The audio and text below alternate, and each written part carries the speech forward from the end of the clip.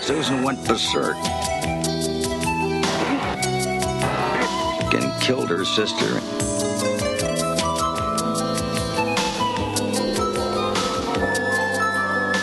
Susan had accidentally fallen on an axe. She was dead.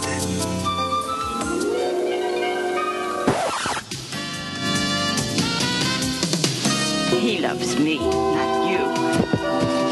Adam Kent, the oldest of the Kent brothers, was unaware of what had happened to his brothers. 5 years earlier, in August of 1981, Vicky, Adam's daughter, was sent to the Brant Hospital for the criminally insane for killing 2 neighborhood boys.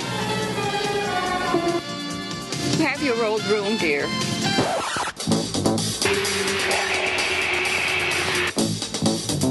The voice seemed to be coming from the hat box.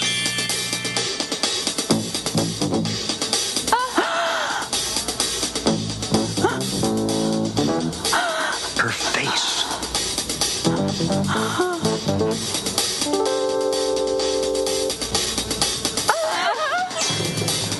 Mary ran to the cellar. She'd be safe there.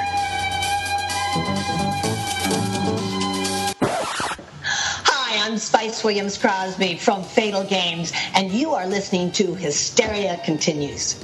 Yes, welcome back to Hysteria Continues, episode 41.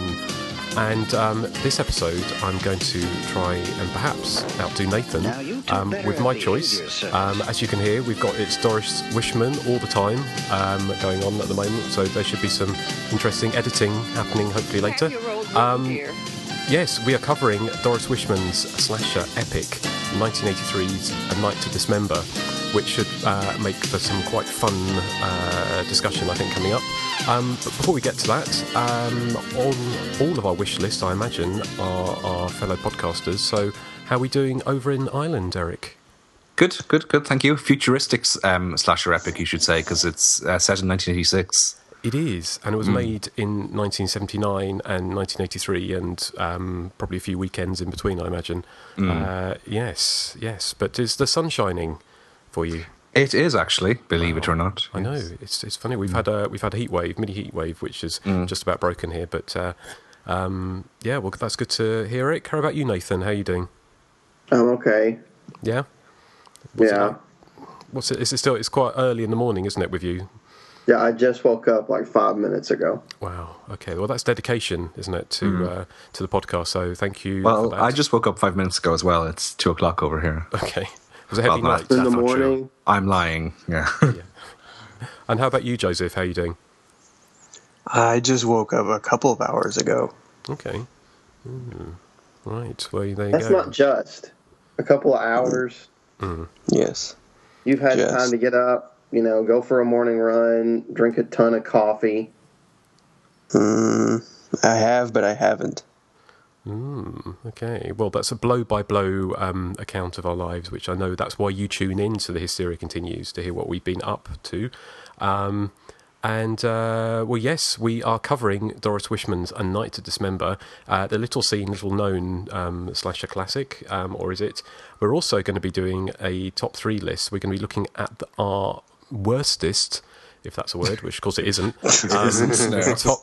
Bottom 3 horror movies. Bottomless 3. Bottomless 3, yes. So it's the tops of the bottoms for us today, isn't it, Eric? Yes, it is. Okay, right. Well, we're going to be getting onto that, so that's going to be quite interesting because I think we've got some contention, perhaps of a couple of the picks. See if you agree with us.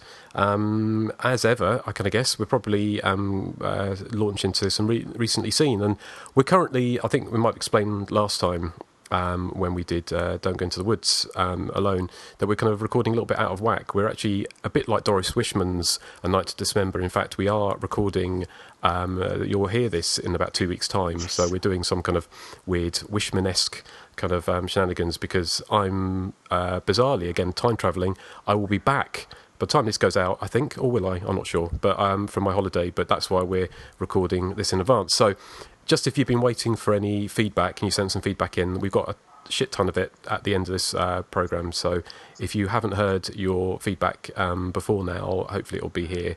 It's just we're a little bit out of kilter, but hopefully after summer we'll be back onto we will be regular again, as it were, regular as clockwork. So, I got my X-Lax ready. exactly. Ew. Yes, yeah. Well, we've obviously keeping it classy as always. We're recently seen, so we've had a little break before since the last show. So, Nathan, what have you been watching in the last couple of weeks? I don't remember much of what I watched. It's difficult for me to remember, but I did watch Hollywood's New Blood. Okay, I won't say anything about it because I do plan to pick it. But of course, Oh no! It was very fun, and I think you're going to enjoy it. Okay. What year is it from? 89, 87, something Okay. like that. Okay. It's late '80s, yeah. is it shot And on it's- video? No, it's not. I don't think it is. No. Okay. But that's another very obscure one, isn't it? I've not seen it. Yeah. I've got it knocking around somewhere from courtesy of Baby Jesus, but I don't think I've ever got around to watching it. But that should be interesting. You're going to love it. Oh, I bet. What's it called again? Hollywood's New Blood. Okay. Just do a little Google search on that, Eric, and you frighten yourself. Is there anything you can tell us about, Nathan, that you've been watching recently? Last night I watched Girls Gone Dead, the newer movie, and I really liked it. I thought it was really fun and entertaining, and it's a horror comedy, and yeah, some of the comedy kind of falls flat, but some of it really had me laughing. There's one scene in particular I love where a guy and a little person are trying to get away from the killer, and the killer comes out swinging an axe, and the guy grabs this little person who's supposed to be a friend of his and holds him up as a shield, and he ends up getting killed. Really? I thought it was terrible that the poor little person's there kicking, trying to get away, and his friend of all people is holding him up as a shield. So Isn't it Beetlejuice? Yeah, that's who it is. And then after he gets killed, the guy throws the corpse into the killer so he can get away. Wow. I mean, I thought that scene was really funny and amusing, and I thought it was probably one of the better low budget movies I've seen lately because like I said, it's not serious. It's got a huge body count, and the killer uses an axe. So how could I dislike it? Okay, is the killer dressed as a clown? Is it that one? No, he's dressed like a monk. Okay. With a weird mask on, and it's like a monk's robe or something. Okay. Oh, interesting. Okay, well, I have to watch out for that one. Anything else? No, I started to watch The Nostril Picker last night, but Wes said he didn't want to watch it, so I have to wait and watch it today. Okay. Right. I don't think I've seen that one. That's that came out on Vipco in the UK, didn't it? I think, Eric. Yeah. Yeah. I remember the sleeve, but despite its absurd title, it never enticed me, I have to say. No, same here. Well, Okay. I heard that it has nothing to do with what that title is, so I guess that title's just something stupid to make people wonder what it's about. But I heard it's nothing about some guy picking his nose. Okay, right. Well, those are the more recommendations from the crew at Hysteria Continues. But, thank you, Nathan. How about you, Joseph? Well, I've seen a few things, but one movie in particular I want to warn people away from is The Detention. It's I don't remember the guy's. The director's name is Joseph Kahn, I think. I don't remember, but it's basically kind of I guess you'd want to call it a comedy, like a horror comedy, or it tries to be. I dislike a lot of films, personally. I have some weird taste, but I don't really outright hate many movies, but this one I absolutely loathed. I mean, this is the kind of movie that thinks it's funny to be, outwardly obnoxious just for the sake of being obnoxious. So there are no likable characters whatsoever. Everyone, I mean, if these were teenagers I hung out with in high school, I would actually go on a killing spree and they'd lock me up for the rest of my life. I mean, I hated this movie. It's so obnoxious and just so irritating. It's like claws on a chalkboard.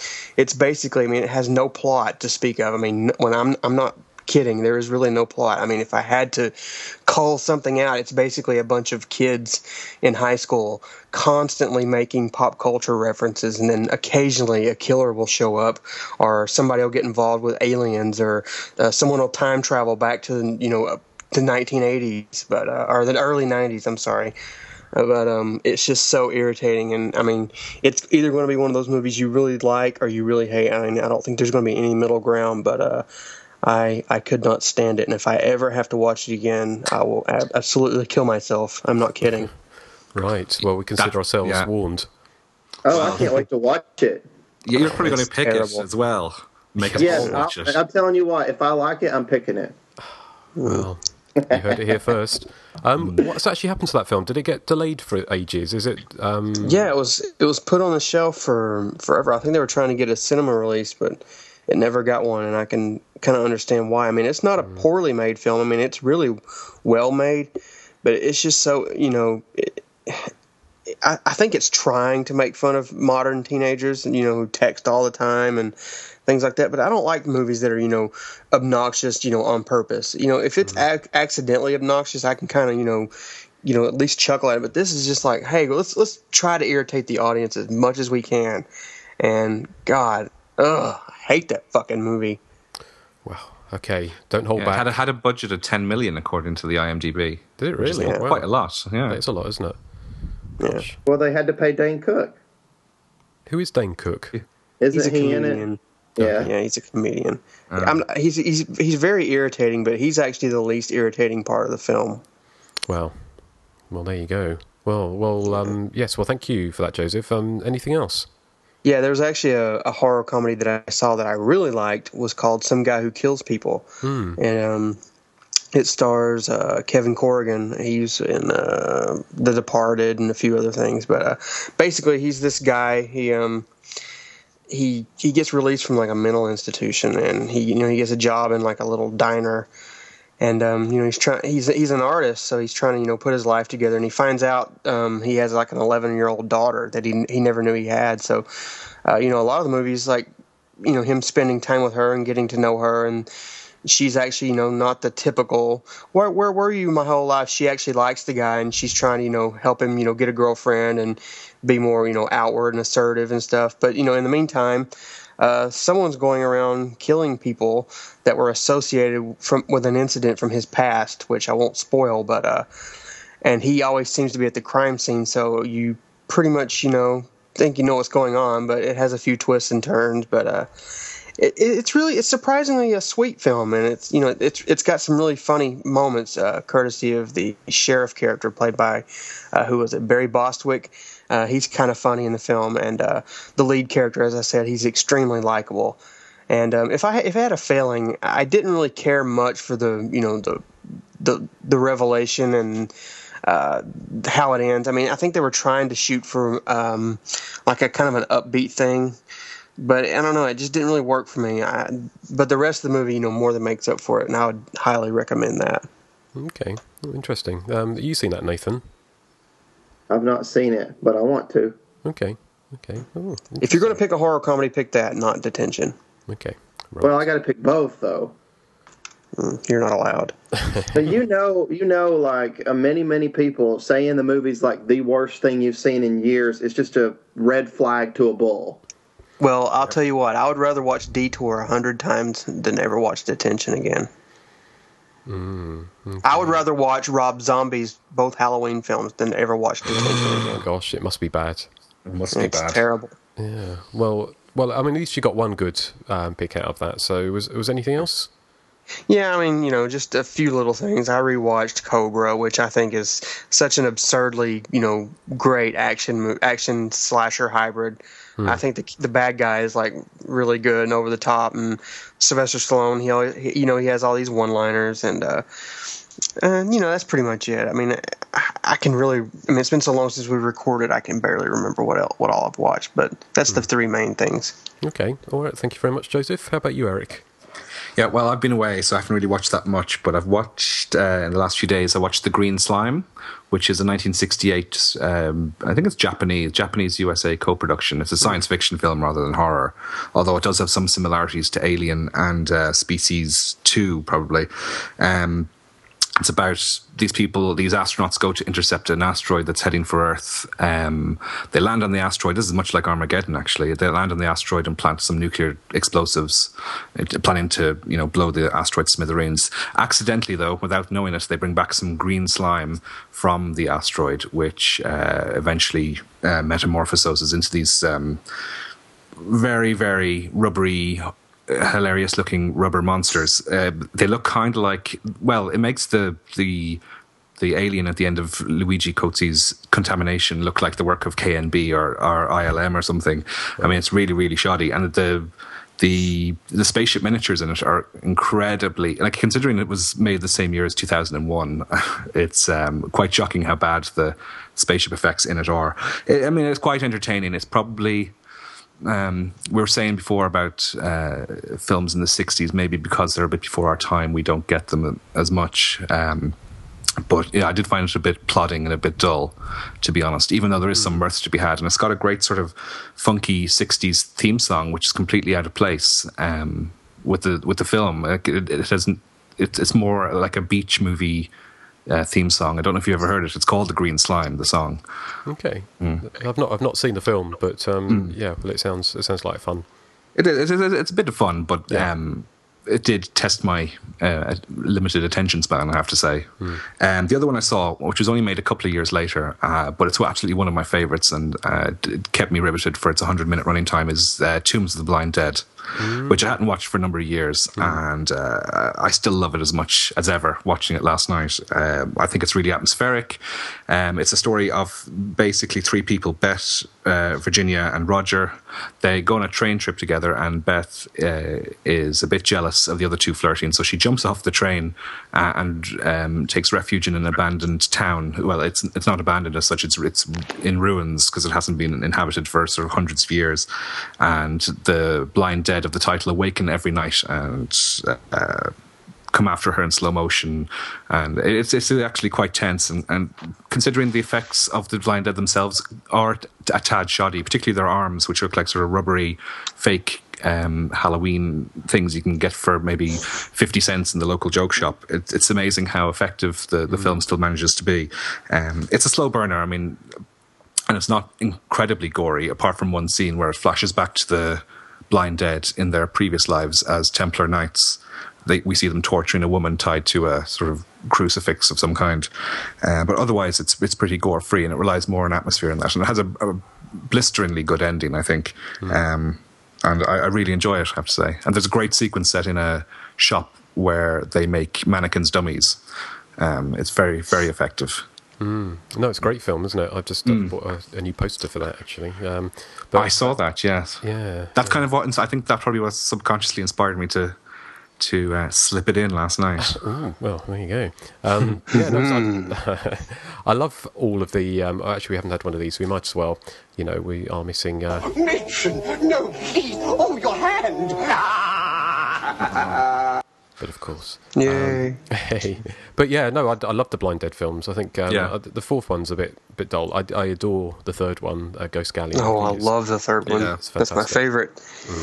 But the first one is really, really, really good, and like I say, very atmospheric, and the ending is incredible, isn't it? I think it's such a clever the train, ending. Yeah, I really like that. So that's an incredibly eerie shot of a child with blood pouring down its face. It's not something you would see sort of in modern cinema. No. Well, the Spanish seem to be... Have you ever seen Who Could Kill a Child? Oh, that's a fantastic film. I love it. Yeah, that's really good film. It's kind of it's really intense, sort of. Yeah. Well, it's kind of... I think people said that Stephen King may have nicked the idea for Children of the Corn from it, didn't he? Because it's like an island where all the children have killed all the adults, and the two English holidaymakers end up there, and then they basically have to kill the children to try and get away and fight them. And it's just not something you would see in today's kind of films, is it? Like quite small children being shot in the head and stuff like that. So, but yeah. Didn't the director of Who Can Kill a Child go on to devise the UK game show 321? Was it? I think he did, interesting, yeah. is it? But I don't know. And that's how he made his fortune. Oh, okay. Interesting. Right. Well, He should make a game show called "Who Can Kill a Child." yes, that would be interesting, wouldn't it? Yeah. Be like Hunger Games or something, yeah. Yeah. Actually, You want a trip to Maui? There you go. Talking, I'm sorry, just off as an aside, but one of the films I watched recently, I'm not going to talk about it now, but it's Battle Royale, and I just heard, in light of the Hunger Games and obviously the whole thing about children being killed and killing each other, is that they're supposed to be doing a Battle Royale TV show, aren't they, in the States?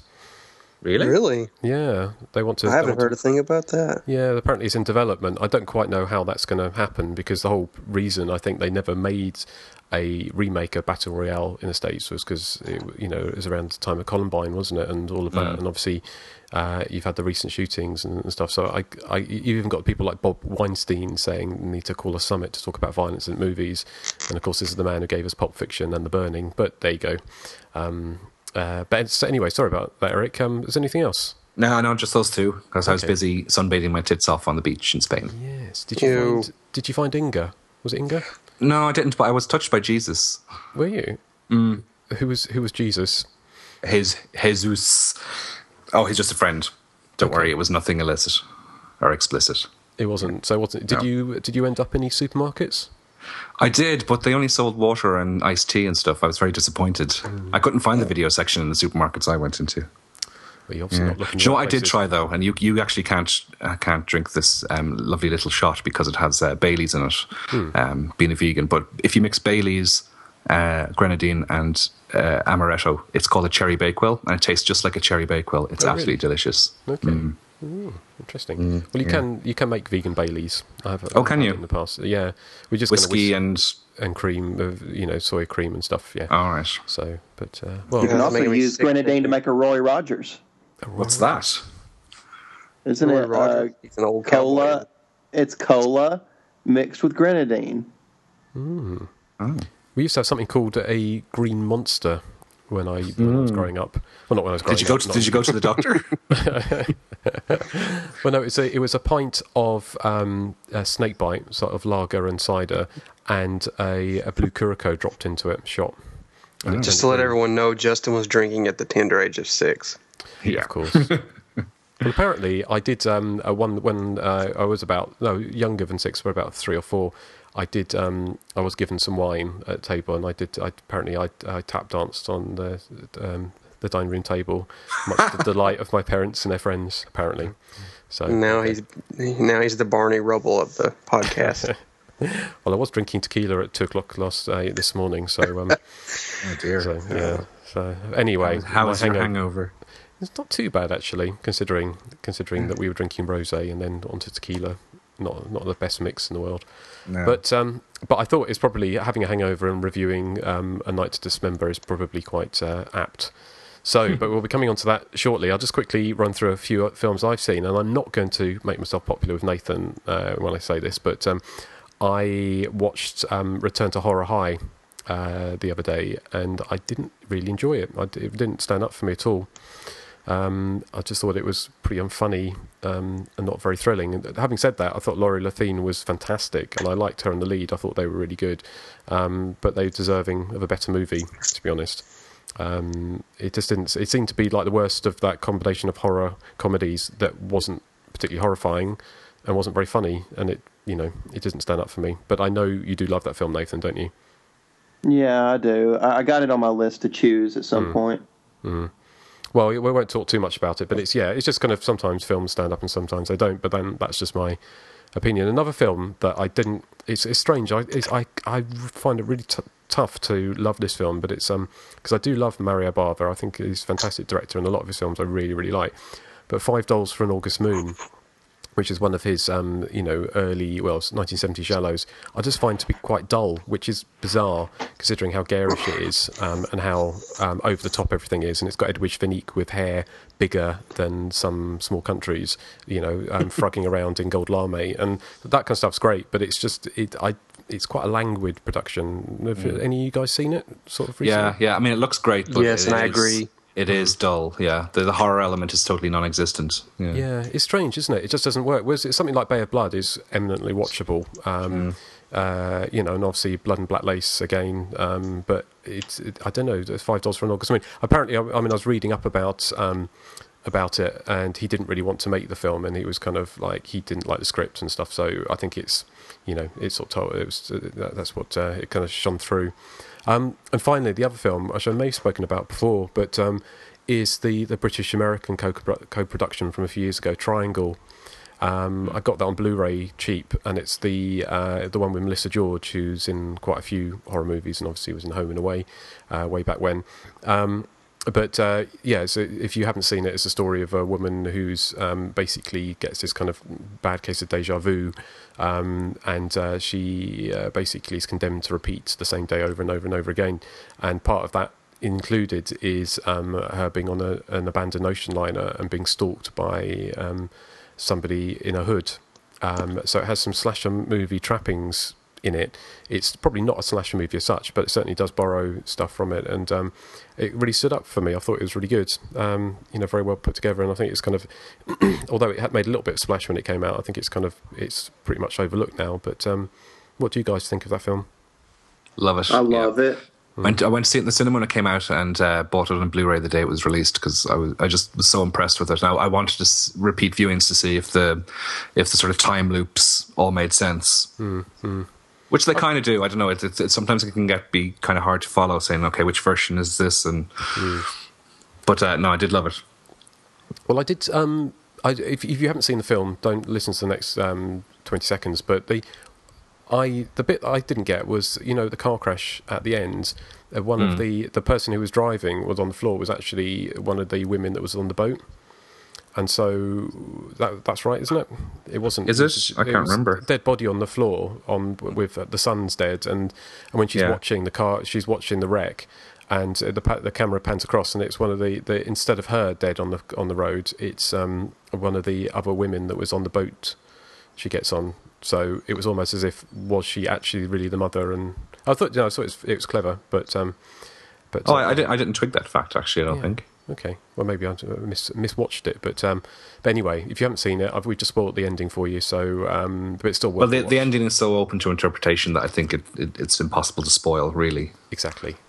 So, well, that's a recommend from me. But that's kind of what we've been watching recently. But from some of the best and some of the not so good, we are going to move on to our top three, or our bottom three, of our personal worst horror movies that aren't slasher movies. And I think it's going to be quite interesting one to do. So, who wants to kick off? How about you, Nathan? Do you want to go first? And I just want to say right off the bat, even though we're talking about worst horror movies, it doesn't mean I don't like them. It just means that their production values just may not be up to par with other movies. That's all. Okay. Well, it's interesting because I think I've got a slightly different take on it, but that's all good. Yeah. So what's your? Well, Nathan, he doesn't dislike anything. So well, there is that. Yes. Yeah. So what is your number 3, Nathan? My number 3 is one I saw on Mystery Science Theater 3000. It's called Manos: The Hands of Fate. I thought this movie was awesome, very hilarious, but a lot of it makes no sense. The acting's pretty abysmal. I mean, I don't know. There's just so much wrong with the movie. I mean, I love the scene where the daughter's missing, and the parents are freaked out and looking for her, and the mom, she barely opens the little bedroom door and just barely sticks her head in and yells and then shuts it and walks off. I mean, if your daughter's missing, why aren't you going into the room and looking for her? Right. I mean, it's just full of little weird scenes like that. And then there's the scene where the weird caretaker is like kind of pawing at the wife, and she just stands there and just kind of lets him like paw all over, and then suddenly she's like, "Don't you do that again, you beast!" And then slaps him and starts screaming for her husband. But it's very weird because she stands there for at least a good couple of minutes letting him paw at her before she starts screaming. So obviously, they didn't have very good production values, but it's the thought that counts, and I think that they had a lot of heart. I also love the scene where the master's group of wives decide to all have a big fight for, I guess no apparent reason except their jealousy. The master's not even that good looking, so I don't know why they're going all crazy over him. I've not actually seen this film because I've had a look at. Obviously, we kind of know what the top threes are, and there's quite a few on the list I haven't seen. So yeah, no, that's interesting. How about you guys? Have you seen Manos Hands of Fate? No. Yes. No. You have, okay. Just on Mystery Science Theater. When was it made? Is it 60s? 1966. Okay. 6. Okay, well, it's something I have to add. Maybe when I'm on holiday, I'm going to take a whole load of bad movies, hopefully, away with me. And certainly after sitting through A Night to Dismember more times than I probably should have, I think it's going to look better. But I won't jump into that yet. Is there anything else you want to say about it, Nathan? I just think everybody should seek it out. Okay, right. Well, thank you for your number 3. Eric, what's your third worst horror movie? Okay, this will be probably controversial because I think a lot of people do like this one, but my number 3 is George Romero's Survival of the Dead, which is his most recent of his Living Dead films. I bought this sort of sight unseen. It came out in the UK, I think, before it came out in the States, so I hadn't really read any reviews, and I was just gobsmacked at how much I disliked it. For starters, I suppose just to give you a brief outline of the plot, it's about sort of two warring Irish families who are in the midst of the zombie crisis. One of them wants to get rid of the undead by just shooting them in the head as normal. The other family wants to keep hold of the undead, their loved ones who are now the undead, in the hopes that a cure will eventually be found. And so there's kind of this Western feel to this these warring factions. But the thing that bothered me most was, first of all, it looks quite cheap. It looked like it looks even cheaper than Night of the Living Dead, to be honest. The second thing that really bugged me was the horrible Irish accents. It was really insulting. I haven't been that insulted by an Irish accent in a film since Tom Cruise and Nicole Kidman in Far and Away, which, apart from being a really, really dull film, was just had the most hilarious accents that we still mock to this day over here in Ireland. I just thought that, there are some good things in Survival of the Dead. As Nathan said, these aren't, apart from my number 1 pick, which I do absolutely hate, there are things in Survival of the Dead I did like. There's a great image of a zombie riding a horse, which is quite arresting. And there was, there's a few sort of good ideas about finding alternative food sources apart from human beings for the zombies. But overall, I just thought the film was... I thought it was dull, I thought it looked cheap, and again, those Irish accents really grated on my tits. Okay, well, interesting. What about you guys, Nathan and Joseph? You got any fans there of that film? I haven't seen it. Oh, really? No. Okay, interesting. I have seen it. I saw it. I kind of hired it. I didn't buy it because the Diary of the Dead I found very ho hum, and I do love zombie movies. I'm a big fan of zombie movies, always, have been. But I do think George Romero is I wouldn't say he's overrated, because I think he's made some fantastic movies, but I think he's kind of condemned to almost like a triangle style situation where he's condemned to remake the same film over and over again. And he's an old man, and he obviously doesn't, that's probably the only films he's able to make, the only films he's able to get financing for. And I think he, I did find it quite lackluster, and it wasn't, and I think it's time he hung up his, director's cap or whatever. But, there aren't any musings about any more Dead movies coming from us there, even though, considering we are probably, at the tail end of a major zombie boom, aren't we, with The Walking Dead and, World War Z and all those kind of, those films, and they're churning out sort of cheap zombie flicks all the time, aren't they, from Return of the Living Dead or Reanimation of the Dead or whatever it is, 3D, and there seems to be every week there's a new zombie movie coming out that's obviously shot on a camcorder in someone's back garden. But yeah, no, I think it's a warranted pick, Eric, so thank you. Is there anything else you want to say about it? No, that's it. No, okay, all right. Well, long ago were the days of Burial Ground. Indeed. Yes, which would be one of my favourites. Yeah, that's one of my favourites. Well, Joseph, what's your number 3? My number 3 is a movie from 1995 called Grim, Grim. Okay. It's it's one of those Apex cheap movies. It's basically Rawhead Rex in a bunch of caves, except for it doesn't have Rawhead Rex's charm or its budget.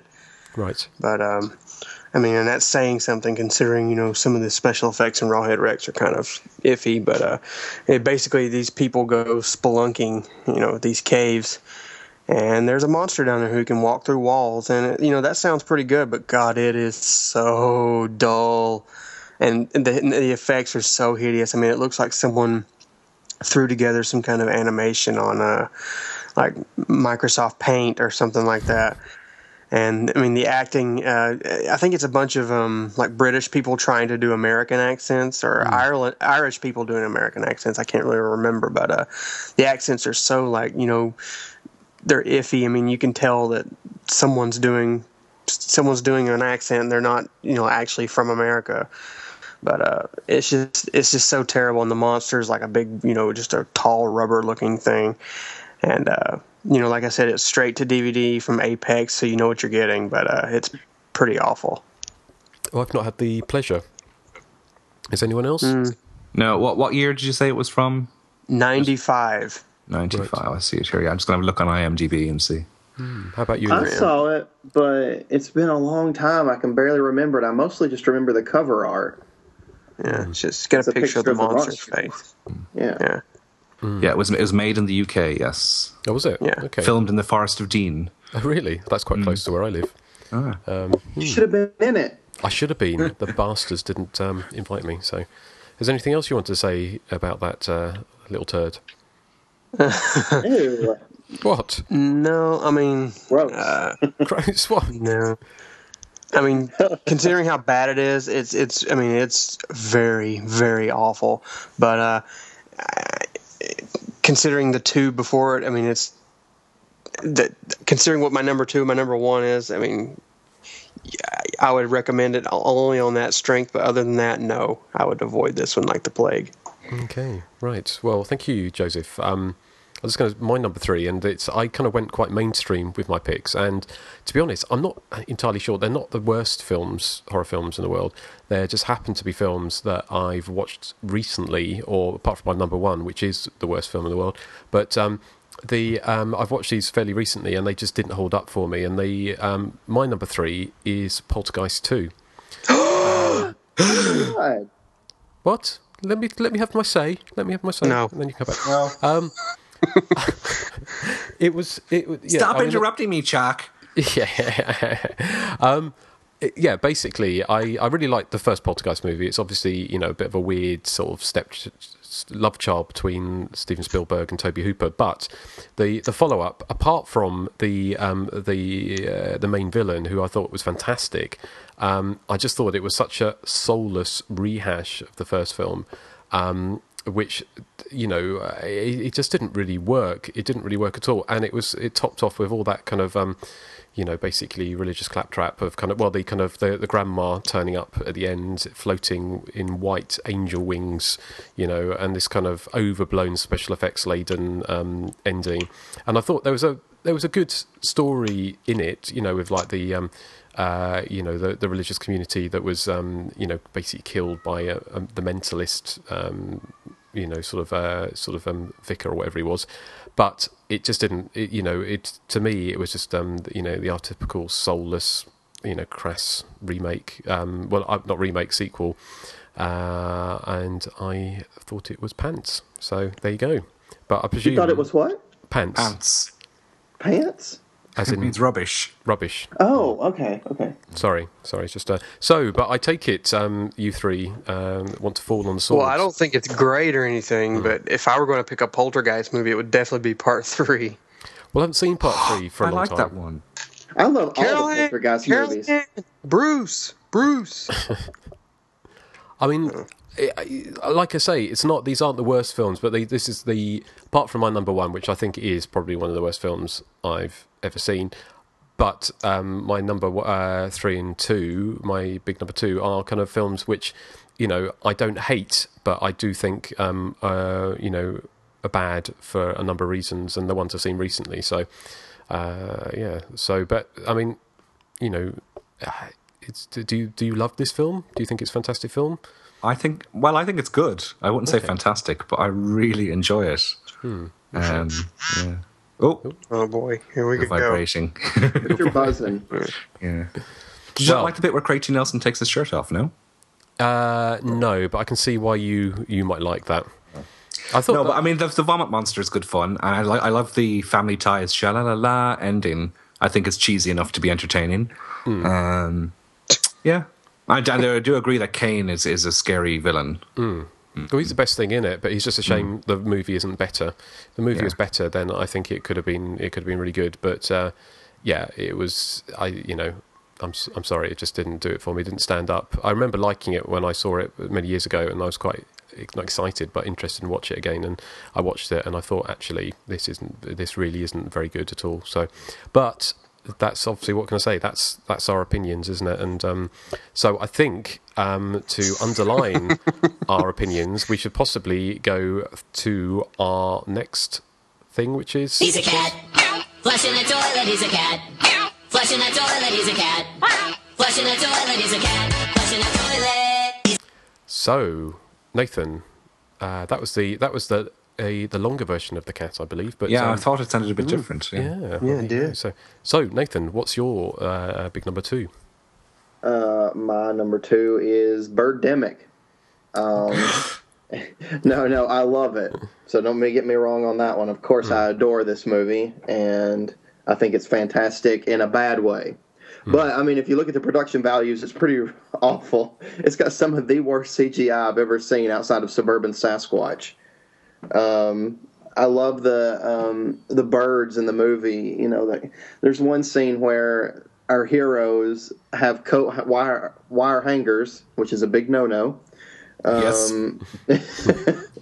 And they all go outside, and the birds attack them, I guess, so to speak. But really, the attack is the birds just superimposed CGI on a screen with their wings flapping, and our heroes swinging at the air with the coat hangers. They don't actually hit one of the birds. I guess that wasn't in the budget, I guess. And it's one of those movies where, like they didn't have good sound. So anytime the camera changed angles, you could hear the noise. Like you could tell, like the camera, is when it switches angles, like the noise, the background noise doesn't match. So it's sort of like one of my movies. They had about the same kind of sound that I did when I made my films. And I don't know, I just think that it's hilarious. And there's one scene where the hero, he's in his office and they're talking about some bonus that they're going to get or something. And the guy says something like, and we made $1 billion. And then everybody starts clapping, and this clapping scene goes on for like minutes. It's like, okay, you've clapped. I mean, how are your hands not red by now by all this clapping? And at some point, the camera even cuts away, and you can tell they stop clapping and they're starting up again. I mean, you have to see it to know what I'm talking about. But everybody should rush out immediately to see Birdemic. And like I said, I did choose it for this, but it doesn't mean I don't love it, because I do. I love it very, very dearly. It's very close to my heart. Okay, well, I would agree with that. I think it's interesting because isn't he doing a sequel, or hasn't he already filmed a sequel? And he said something about it, and I can't wait. Well, it's one of those things. It's difficult if you then start to try and second guess or create something by trying to do something purposely bad, which is essentially what trauma movies are, aren't they? And they, to my mind, they don't work. And sometimes the pure joy of bad horror movies is when someone thinks they're making a masterpiece, and they're making something like Fatal Frames, or that's when. Which I might have to pick Fatal Frames at some point for one of my picks. What? Yes, there is a Birdemic 2, The Resurrection, coming in 2012, and the IMDb has it listed under the categories of romance and thriller. Okay, right. Do you know the lead character in Birdemic is following us on Twitter? Exactly, yes, which may mean he's listening to this. Hey, Alan. Rod, the guy plays Alan. Rod. Yeah. All right, Alan Baugh, yeah. I see him here. Okay. Well, I loved Birdemic. I thought it was great fun. But how about you guys? Yeah, I like the way they used the latest Commodore 64 technology for the CGI effects. Yeah. Great. Well, I'd love to know what the actors and actresses thought, because obviously when they were doing all that kind of shake, with the waving their arms, and they must have been told we're going to put the birds in later, and they must have been expecting at least Sci-Fi Channel CGI. And what they got was something very different. But that was. I was wondering when I was watching it, is it deliberately bad? Yeah, I don't know. I've kind of got the impression that he thought it was. I think he's it's a bit like what was the director of Troll 2? He started Claudio Fragresso. Yeah, he started off saying, but this is not a masterpiece, but this is supposed to be serious. Then when he realised everyone was laughing at it, he said, oh, well, actually, it was supposed to be a joke all along. But and so I do wonder if that's the same with Birdemic. But then, of course, it'd be interesting to see how the sequel works out. But I think it's a very worthy pick, Nathan, so thank you for that. Anything else you want to say about Birdemic? No. I mean, there's way too much to say, but, I think I said the gist of it. Okay, right. Well, a little bit of this for Eric. He's a cat. Flushing the toilet, he's a cat. Flushing the toilet, he's a cat. Flushing the toilet, he's a cat. Flushing the toilet, he's a cat. Okay, Eric, what's your big number 2? Well, again, it's another controversial pick, I'd say, but it goes to Eli Roth's Cabin Fever, which is a film that came along in a blaze of hype over here anyway. People were saying it was sort of the best horror film in decades, and I went to see it and I was expecting something really disturbing, kind of a mix of maybe the flesh-eating virus aspect of Outbreak with the cabin in the woods ethos of Evil Dead, and what I got was I just thought it was vastly overrated. I thought the indie style comedy inserts were really out of place. I remember I haven't seen it since I saw it in the cinema because I disliked it that much, but I remember there was a kid with a mullet doing sort of slow motion kung fu, and I remember the wacky policeman and the obnoxious characters in the cabin. It reminded me a bit of another film I saw that I really disliked, that again I think is a controversial opinion, but Dead End, that film with Lin Shaye in it, and it's not a controversial opinion with me. I hated Dead End. I hated Dead End. That played as the surprise film at the Horrorthon in Dublin one year, and I just thought it was ghastly. I mean, and I think Cabin Fever suffers the same problem in that it's trying to have that sort of indie movie quirky sensibility, and it just filling the screen with sort of obnoxious characters, and there's nothing to grasp onto. There's no sort of realistic motivations or anything behind anything anyone does, and I mean, I'm not a hater of Eli Roth by any means. I mean, I know it's quite easy to sort of slag him off, but I quite liked the two Hostel films, and I thought he was a welcome enough presence in Piranha 3D and Inglourious Bastards, so I have nothing against him personally, but I just thought Cabin Fever, probably because it came with so much hype, I thought it was just incredibly crap, basically. Now, maybe I need to see it again, because as I said, I only saw it once, and that was back in, was it 2004, 2005 when it came out? So maybe I need to give it another chance, but I remember I just absolutely hated it at the time. Okay, right. Well, how about you guys? What about you, Nathan? Are you a fan of Cabin Fever? I am. I really enjoyed Cabin Fever. Oh, sorry. That's okay. What about you, Joseph? Yeah, when I saw it at the theater, I kind of liked it. When I saw it again on video, I didn't really care much for it. I thought it was, like Eric said, a lot of the comedy was really obnoxious and out of place, and it had some good scenes and stuff that I liked. But I don't know. I thought the characters were dumb. I mean, that whole, where she's shaving her legs, even though she knows that she has this kind of flesh-eating virus attached to her. I mean, what is up with that? I don't get that. But I don't know. I don't know. It's not a movie. I don't hate it, but I'll never go out of my way to watch it ever again. What about the sequel? No, I haven't seen it, and I'm not interested. I wasn't mad. I thought the sequel was an improvement, but I still didn't like it because, again, I thought it had that quirky indie humour thing that I don't like. Well, it's kind of weird with the sequel because it's Ty West, isn't it, who did The Innkeepers and The House of the Devil? But isn't Cabin Fever 2 even more sort of over the top, gory, which isn't what House of the Devil or Innkeepers is like at all, is it? No, it's complete stylistic departure from his other films.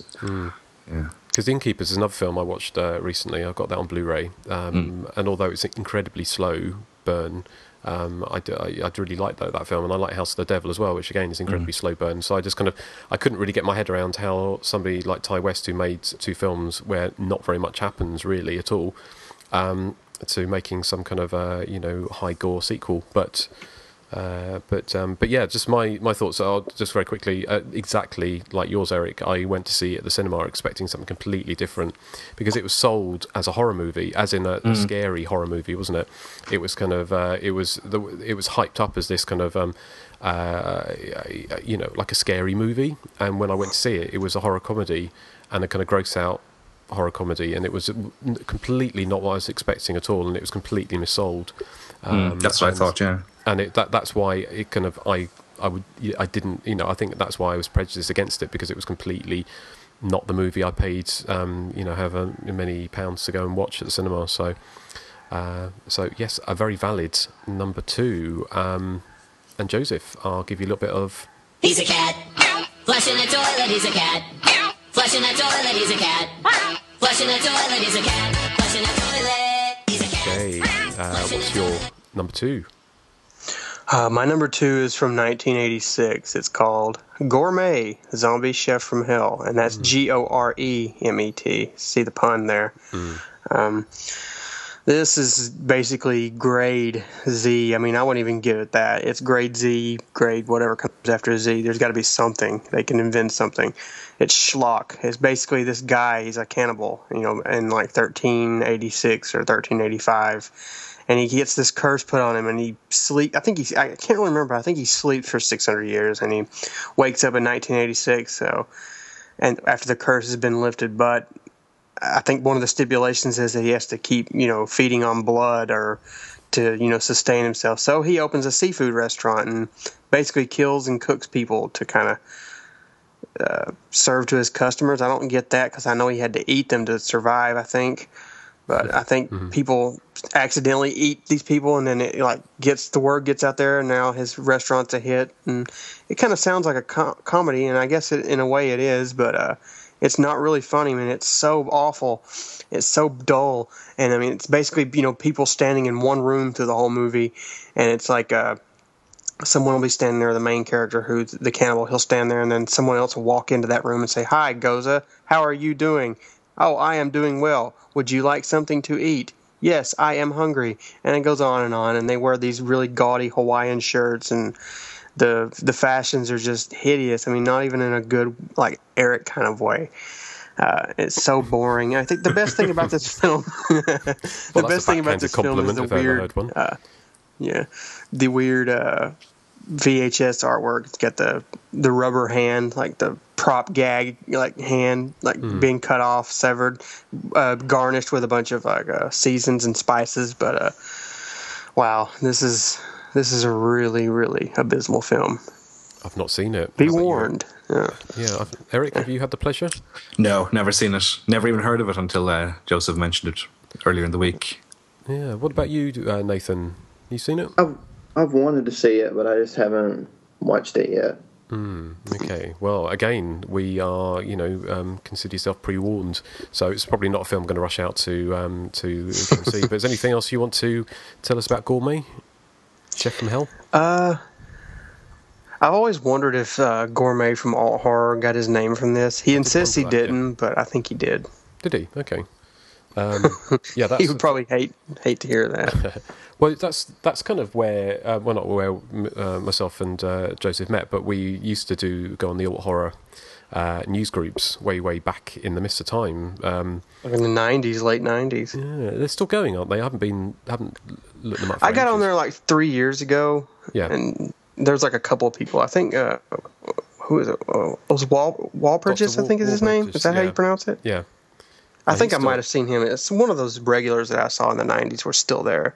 Yeah. But it's pretty desolate. I was on there back then, and y'all just ignored me. Don't think I've forgotten that. Who are you again? I don't remember what my name was on there now. Well, there was Right, kind and of, Joseph actually, and I remember this very clearly. Joseph was a smartass to me too. This is before I actually knew him in person. He was known as the New Flesh back then, and I right. said something, and he came back with a very rude, smartass answer.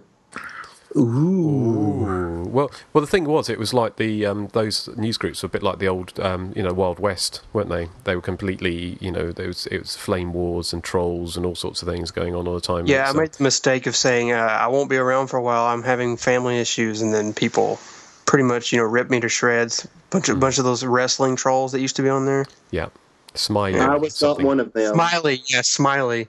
Yeah, Eric, did you ever go on the groups? No, I didn't have internet at home until a few years after that, so right, I would have had to do it at work, which would have been unethical. Not to keep the off-topic subject going, but I get a kick out of these trolls. I mean, who spends like 8 to 12 hours a day just constantly, tormenting these news groups and stuff? Just, I mean, what's the point? I mean, that is like a tremendous waste of time. Well, it's kind of my favorite. Oh, sorry, Justin. No, carry on.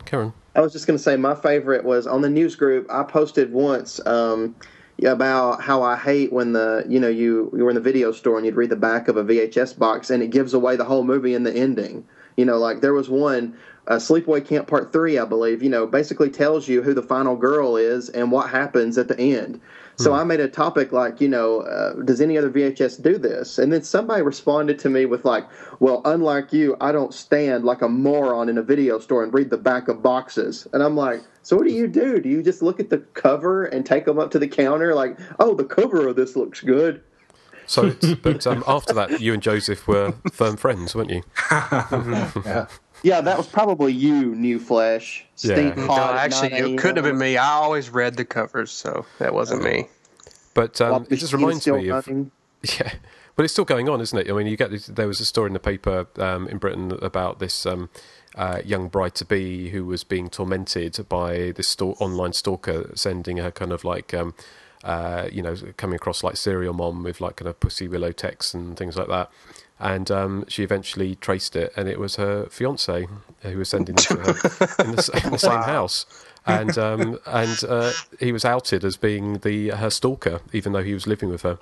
Oh my gosh. So, which is bizarre, isn't it? But there you go. So, but yes, well, I'm sure we'll come back and talk about alt horror, and of course, maybe if you, we'll get to feedback a little bit later. But if you're an old alt horror flame, then let us know. But I'm just going to move on now to my number 2. He's a cat. Flushing the toilet, he's a cat. Flushing the toilet, he's a cat. Flushing the toilet, he's a cat. Flushing the toilet, he's a cat. Well, with my number 2, it's a case of being careful for what you wish for, which, and the reason for that is for many, many years, myself and many other people were hoping that Dario Argento would finish his Three Mothers trilogy, and obviously Suspiria came out in, was it 77, and Inferno in 1980, so it was a long wait for him to finish the Three Mothers trilogy, and then in the last few years we got what we hoped for, except we didn't get what we hoped for. We got Mother of Tears, which we're talking about George Romero, sort of, a fall from grace. But if anyone's fallen harder, and much, much harder, it's probably Dario Argento, who, and I hate to say this because I love Dario Argento's movies. A lot of his earlier movies, up until Phenomena and Opera, I think are fantastic. But and I hate to say this, but he is a bit of a laughingstock now. And the Three Mothers, this sequel, the close to the Three Mothers trilogy, The Mother of Tears, was, is a, there's bits of it I like, but it's cheap, it's nasty, it's better than Giallo from what I hear, and I still can't bring myself to see that, and it's probably better than Dracula 3D, but I thought it was, to be honest, I'd much rather he hadn't made this movie and we just left us with Suspiria and Inferno, and we could have actually conjured up a third part in our minds, but Dario Argento unfortunately kind of spoilt it to some degree. He won't spoil those movies ever, but he basically finished their trilogy with a turd, as far as I'm concerned. So my number 2, quite literally, is Dario Argento's Mother of Tears. Any dissenting views, or? I found it entertaining. I do agree that it is bad, and I'm astounded that he didn't even try to replicate the look of Suspiria and Inferno, which have a very distinctive feel to them. But I wasn't expecting anything, after things like The Card Player and Phantom of the Opera. I knew that Mother of Tears wasn't going to be anything more than what it turned out to be. So I wasn't disappointed, I have to say. I think he was hampered a little bit by the budget, obviously, that if he had a bigger budget, he could have done more with it. But it was just such a missed opportunity. And it's almost, he doesn't have any faith in his own talent anymore. What do you think of his depiction of goth culture? It's just ridiculous. You're going from, in Inferno, the Mother of Tears is played, I can't remember her name, but this very beautiful, kind of ethereal-looking model with very startling blue eyes. And that's Inferno. And in Mother of Tears, she's, this kind of, this bimbo with, plastic boobs. And it's just bizarre. I just don't understand, unless he really dislikes the genre. He's doing this on purpose. I don't know. It's strange. But... how about you, Joseph and Nathan? What are you? Any great love for Mother of Tears? I haven't seen it. I don't really actually remember. I watched it and I thought it, I thought it was boring, and I thought it was like a not a fitting part of that whole trilogy, and so I've pretty much forgotten it. Okay. Well, there you go. So I mean, that's our number twos, and of course, if those are our number twos, now we're going to get on to the real crud. So Nathan, what has made your number one top shit list? I don't think I'm actually alone with my number one. I think it's shared by at least a few of you guys. The worst movie in the world is Night of Horror. I have never ever seen another movie that's come close to being as bad as this movie. And its problem is it is unbelievably boring. I mean, I can't. I mean, I tried to watch it with my friend Melissa, and she was asleep in like 10 minutes. Like, I had to actually wake her up so we could watch something else. It's that bad. But,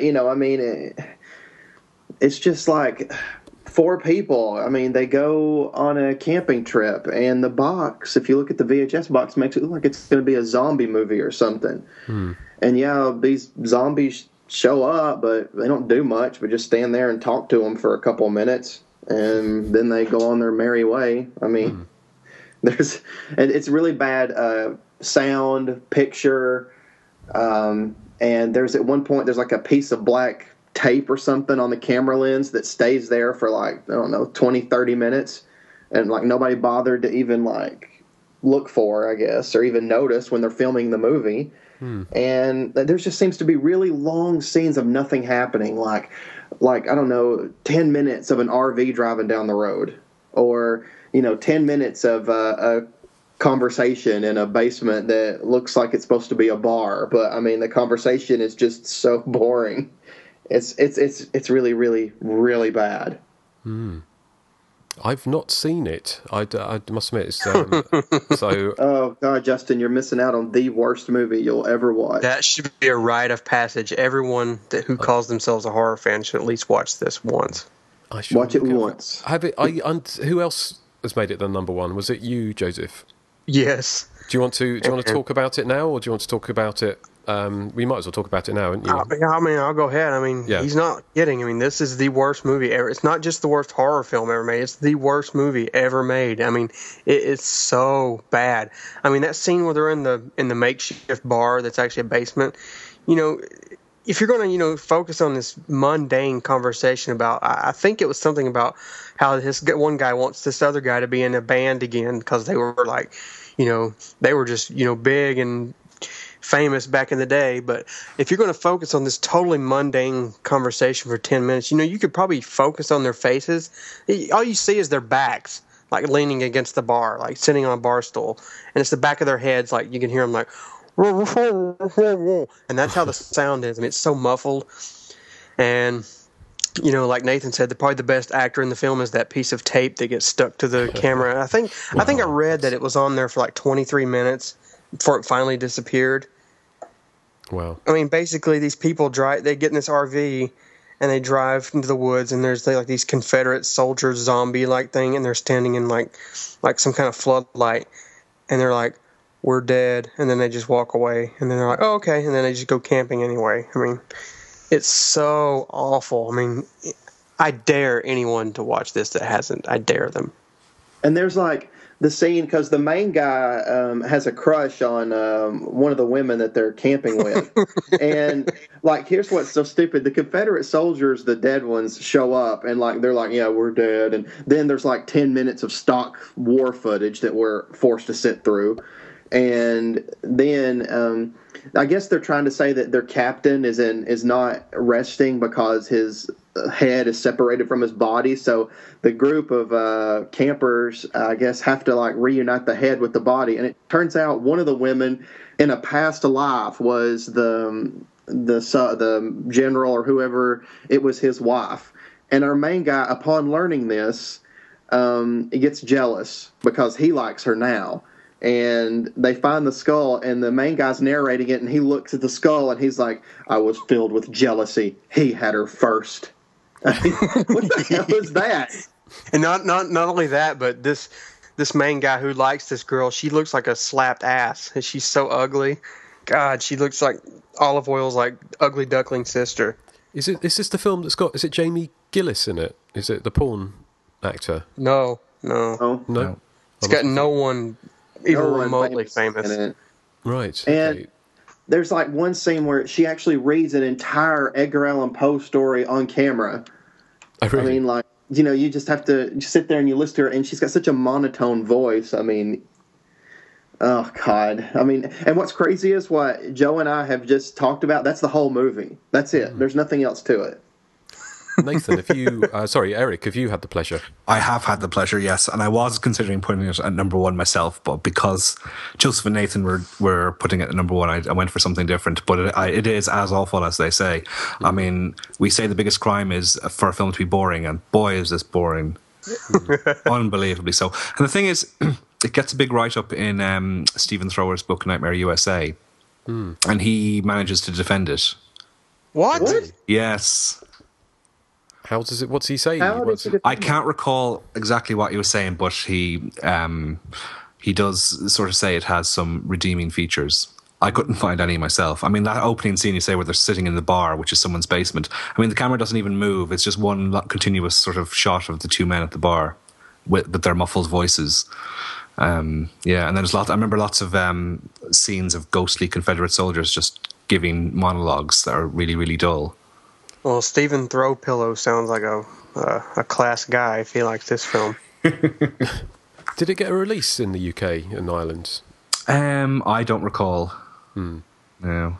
There's also so many scenes where the RV's like, you know, after it breaks down in the woods or wherever they are at the battleground, for 1 second it's like daytime, and then it's nighttime, and then it's daytime again, and then it's nighttime again.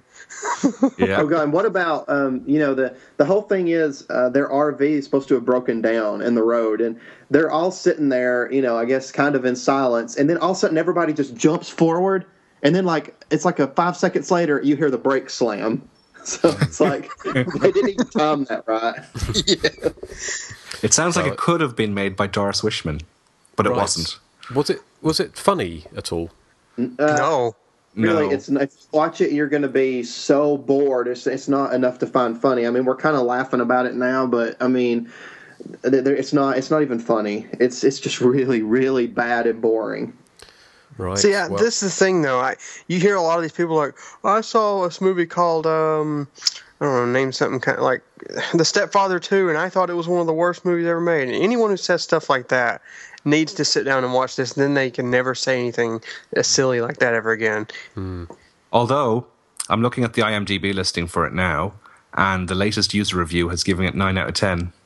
Somebody called Trauma Freak from Tallahassee in Florida. Yeah. It's got Trauma Freak. Then they already handicapped, aren't they, when it comes to making... True. Yes, so... Right, well, thank you. The director actually did go on to edit 2 movies that I actually liked. Nightmare Sisters and Mutant Species, so I guess he had some kind of career. Good for you, Tony Malinowski. I don't know how, but somehow. Right, well, that's Night of Horror, so, thank you for bringing that into our lives. Eric, what's your number one? Okay, my number one, I don't know if you've seen it, is a film called Creature of Darkness. Now, the only reason I rented this from the video shop was because I feel guilty a lot of the time that I don't watch a lot of sort of modern stuff. I mean, I see the bigger films get released in the cinema, but when it comes to straight to video, I'm not watching as much as I should. So I rented this one out, and it just reinforced my theory that all modern horror is shite. I'm sorry. Okay, that's a sweeping statement. There is a lot of good stuff out there, but this really, really sort of put me in a bad mood. It's really boring. It's about some kids who go out into the desert in these sort of little go-kart things to have a weekend away, and they encounter an alien, and that's all the plot there is to it. It's really, really boring. It stars Devon Sawa, if that's how you pronounce his name. He was in the first Final Destination. He was the hero as such, and he was in Idle Hands as well, which are both films I really liked. But in this one, he's piled on the weight, kind of in me styley, and he looks kind of like chubby Corey Haim. It's all the characters in it are dislikable, which again is a problem with a lot of these films. It has all the production. It has better production values, I'll give it, than Night of Horror or Night to Dismember, but I mean, it does look like a sci-fi movie. There's, odd bits of CGI. There's a nice rubbery monster for close-ups, but for sort of long shots, it's really, really dodgy CGI that's only slightly above, Birdemic levels. And there's absolutely crap spaceship effects sort of towards the end of the film. The problem with the film is not the effects, though. It's just that it's really, really boring. It's all set in one location, and there's no sort of variety. And it's filled with, apart from the chubby Corey Haim lookalike, it's filled with generic, Los Angeles types who all look the same. All the girls look the same, all the guys look the same, and I was just bored to tears, and it goes on for an hour and a half. So Creature of Darkness, it's called, from 2009. I would avoid it. Okay, well, considered warned, because I did wonder what happened to Devon Sawa, because he just kind of vanished, didn't he? But he was really good in those two films, I thought, Idle Hands and Final Destination. So, but he sounded like he was just he went somewhere and ate some pies. He did. Yes. So, how about you two? Have you seen the film? No, it's not one. But I think Creature of Darkness might be I think it might be an Asylum release. That would explain things. Let me have a look and see. Well, just what you I'm not 100% sure, but I think I've heard of it, and I think it was an Asylum film. I think there are some good. There are good films being made now, aren't there? Sort of there are. I apologise for that sweeping statement. I mean, when I think of things like Lake Mungo and the stuff that isn't getting theatrical releases is still really good. But I'm referring to sort of just the generic stuff you might find in the local video shop. I mean, a lot of it is dross. And I think the problem is that there's so much stuff.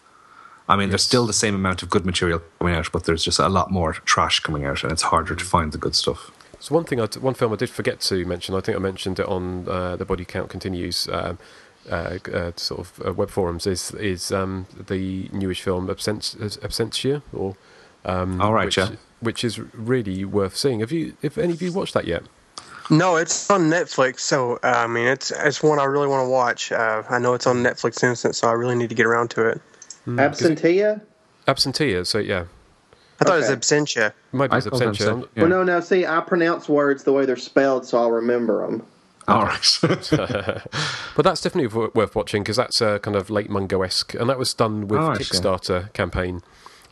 So it was done, people helped fund it, and I thought it was, it's very low budget, but it's really well done, I thought. So that's like a recommend. It's a slow burn, but quite very creepy sort of film. So there's kind of talent out there. But did you find if it was an Asylum picture? I didn't. I couldn't find any information about it being an Asylum picture. No. Eric, is the monster in that movie? Is it like a Cloverfield ripoff thing? No, it reminds me more of what's that film? Is it Slithus or something like that? Okay. That kind of rubbery monster. Yeah. I'm looking at a picture of Devon Sawa now. Wow, he's really ballooned up, hasn't he? Yeah.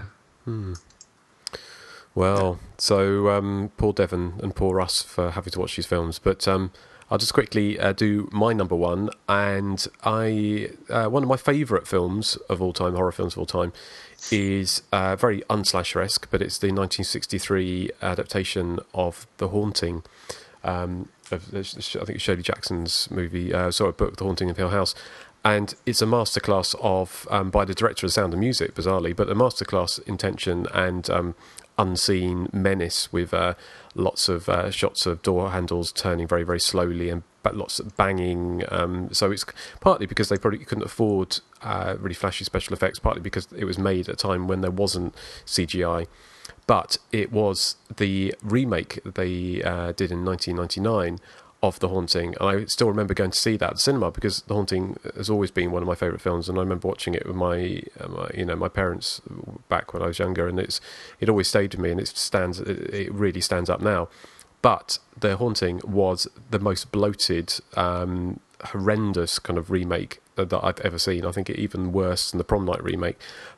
Exactly, because it took something that was very artful, a bit like with Halloween, the Halloween remake, took something that was very artful, very effective, very kind of streamlined, and turned it into, the most, it's basically something that was arranged over a very coke-fueled binge in Hollywood, just sort of, like a boozy lunch, and they decided, right, well, let's add loads of CGI ghosts and let's throw loads of money at this. And of course, what it ended up with was a completely unscary movie, which was just a special effects showcase, and it was like a Disney, a ride at Disneyland.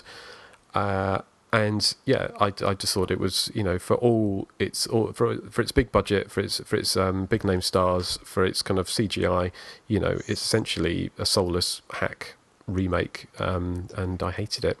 So that's my number one worst movie of all time. Any opinions on that? Only in agreement, yes. And that was definitely my worst cinematic experience because it was full of kids who just weren't concentrating on the screen, and I don't blame them. And they were talking and sort of running up and down the aisles, not giving a shit about anyone else in the cinema. But it was the one occasion where it just didn't bother me because the film was so bad I didn't care. I liked it. Oh, of course you did. Did you really? No, I prefer the original, of course, because I think the original does a lot more with less. Less is more. But, I mean, I liked the remake, too. I thought, it was visually entertaining. But it wasn't scary, was it? There was nothing... No, I didn't find it to be very scary, but... How about you, Joseph? I still enjoyed it. I don't really remember it. I saw it when it came out on video, but it just kind of slipped my mind. Well, I haven't seen it for 13... I haven't watched it since I saw it at the cinema, which was 13 years ago, and I still remember... sitting there with my friend Laura, and we just looked at each other, and especially I think there was a scene in it where somebody's eyes behind a painting move and look around, which is so Scooby-Doo. It could have been fun, but we just looked at each other and just thought, wow, this is a real turd. But yes, those are our turds. They are our worst non-slasher horror movies. And I'm sorry, Nathan, I won't talk any more about poos or turds or... I just think that word is very funny. Okay. Well, from one turd onto another, or is it? We are going to move on to the feature presentation, and we have a very special feature for you this time. And the trailer for this film is almost as long as the film itself, so I have edited it down a little bit. But this is the trailer for A Night to Dismember. What are you afraid of? You're perfectly safe here. Do I scare you? But then, the way the world is today, how can anyone be perfectly sure of being perfectly safe anywhere? Even in the cemetery. I'm going to take you on a journey of terror, as I describe a new movie. This movie will destroy the myths of all horror films.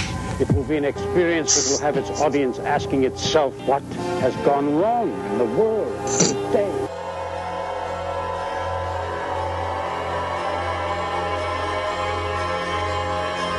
This film is called A Night to Dismember. And it all takes place here, near Wooden Mile Lake. Late one night, a disfigured stranger appeared at the door beckoning Mary Kent, the family's only daughter, out into the night. This alien creature took possession of Mary's mind, of Mary's heart, and of her body until Mary Kent became a child with special powers to destroy. Destroy those who cause you pain. Kill those who can make you suffer. Kill. I hate them. I hate them. I wish they were dead. A night to dismember will chill your blood with scenes of raw psychological terror. Mary's frenzied behavior throws her quiet home life into shock. The once peaceful, loving family atmosphere is turned into a tense battlefield of threats and recriminations until one night, as they lie helplessly asleep, Mary murdered her entire family.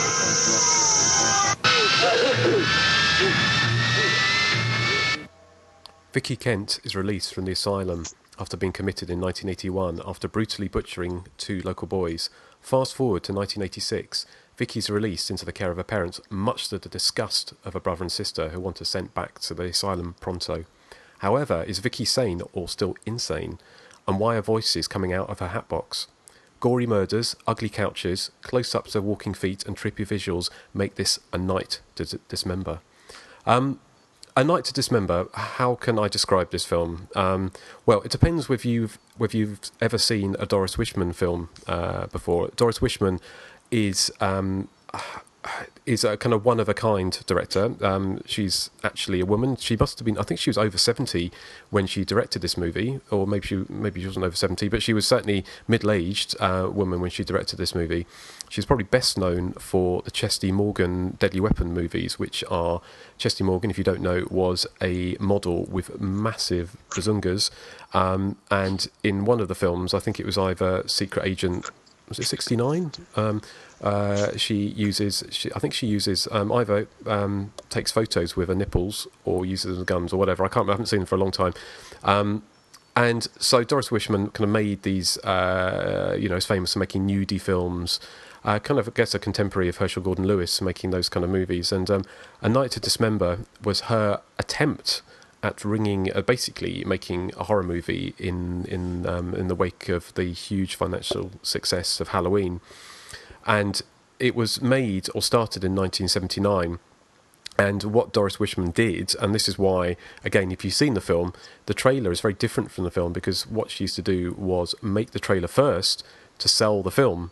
And so a lot of what's in the trailer is not actually in the finished film, because 60 or sort of 40 or 60% of the film was destroyed by a disgruntled employee at some photo lab. So she was stuck with a film which was already probably pretty bad, and then had to finish it with no money. And so what she did was put in loads of outtakes and bits taken from some of her other movies and bits taken from the trailer, and added all together into the most, basically complete and utter mindfuck. But bizarrely, we're talking about bad movies. I mean, this is, technically it's a pretty awful movie. You can probably hear from some of the things in at the beginning. It's completely mismatched. The music cuts in and out. It's very, very cheap, but it's almost hypnotic in its badness. It's, by any stretch of the imagination, you cannot call this a good movie. But there's something, it's so atrocious that it actually enters onto a different plane, I think, of consciousness almost, and it becomes almost art, I think, bizarrely. It's just bizarre. It's the strangest film. It makes no sense whatsoever, and I had to watch it. I've watched it 3 times, and I still don't really understand what's going on. Essentially, I don't think there was any sound films, so all of the voices sound like they've been done by 2 different people, and they use a kind of 1940s detective as a kind of a wraparound voiceover investigating these murders. it's bizarre. I'd just be interested to hear what you guys think about it. Eric, what were your thoughts on the Hatbox? That's one of my favourite lines. The voice was coming from the Hatbox. This is my introduction to Doris Wishman. I'd never seen any of her other films before. And like you, I had to watch it multiple times to sort of get to grips with it, because there are parts of it I was like, what? Who's that? What's going on? I mean, it has flaws for sure, and you have to kind of keep in mind that she lost 40% of the film, so she had to kind of piecemeal it together and try and make it into a coherent narrative if possible. She doesn't succeed, but at least she tried. I mean, there are some good points. For starters, there's a scene where a figure comes out of a lake, dressed kind of like a zombie, I suppose, and I thought that was really effective. It reminded me of it's a Euro horror type scene, maybe something that Jean Rollin would do. I thought that was quite effective. I like the psychedelic imagery as well towards the end, where both Mary and Vicky are having sort of meltdowns or nightmares, and you get these kind of psychedelic screensaver type effects superimposed on the action. It's kind of like a 25p version of the Stargate sequence from 2001. I mean, there are some bad points, to be fair. Just a couple. Just a couple. The bad points do lend it a certain uniqueness, I suppose. I mean, the narration is constant throughout the film. I mean, I think it's about 7 or 8 minutes before we actually hear a character on screen speak some dialogue.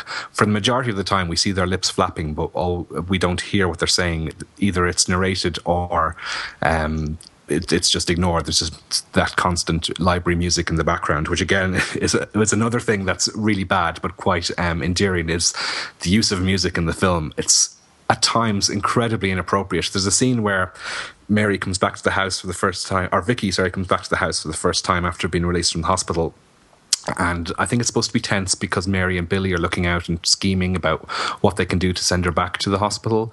But it's all underscored with what sounds like cheesy Bob Eubank type game show music.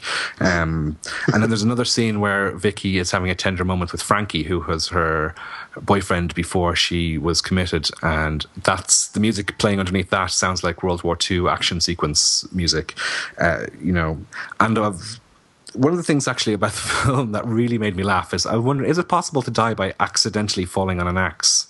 Does anyone know? Can you accidentally fall on an axe? Well, that must be the most unlucky murderess, mustn't it? You hacked together your younger sister, although she looked older, with an axe, and then as you're leaving the bathroom, you slip, and not only you saddled with possibly the worst wig, most unconvincing wig ever worn, you fall on your own axe. I mean, even worse than Jamie Lee's in Halloween 2. I think it was. I don't think that's a bad wig. No, neither do I, in fairness. Neither do I. What, you think it's a real hair? I actually thought it was her real hair until y'all said it was a wig, and I went back and rewatched, and I was like, that is a wig, actually. Because if it's not a wig, she has like about a sort of 2 centimetre high forehead. It just kind of it kind of looked like it slipped forward. It was like a bad wig, and she looks like she's about 12 as well. So they've kind of, Doris had obviously brought in her niece or something to do that. But I've just got the little clip here of the Hatbox. Oh, cool.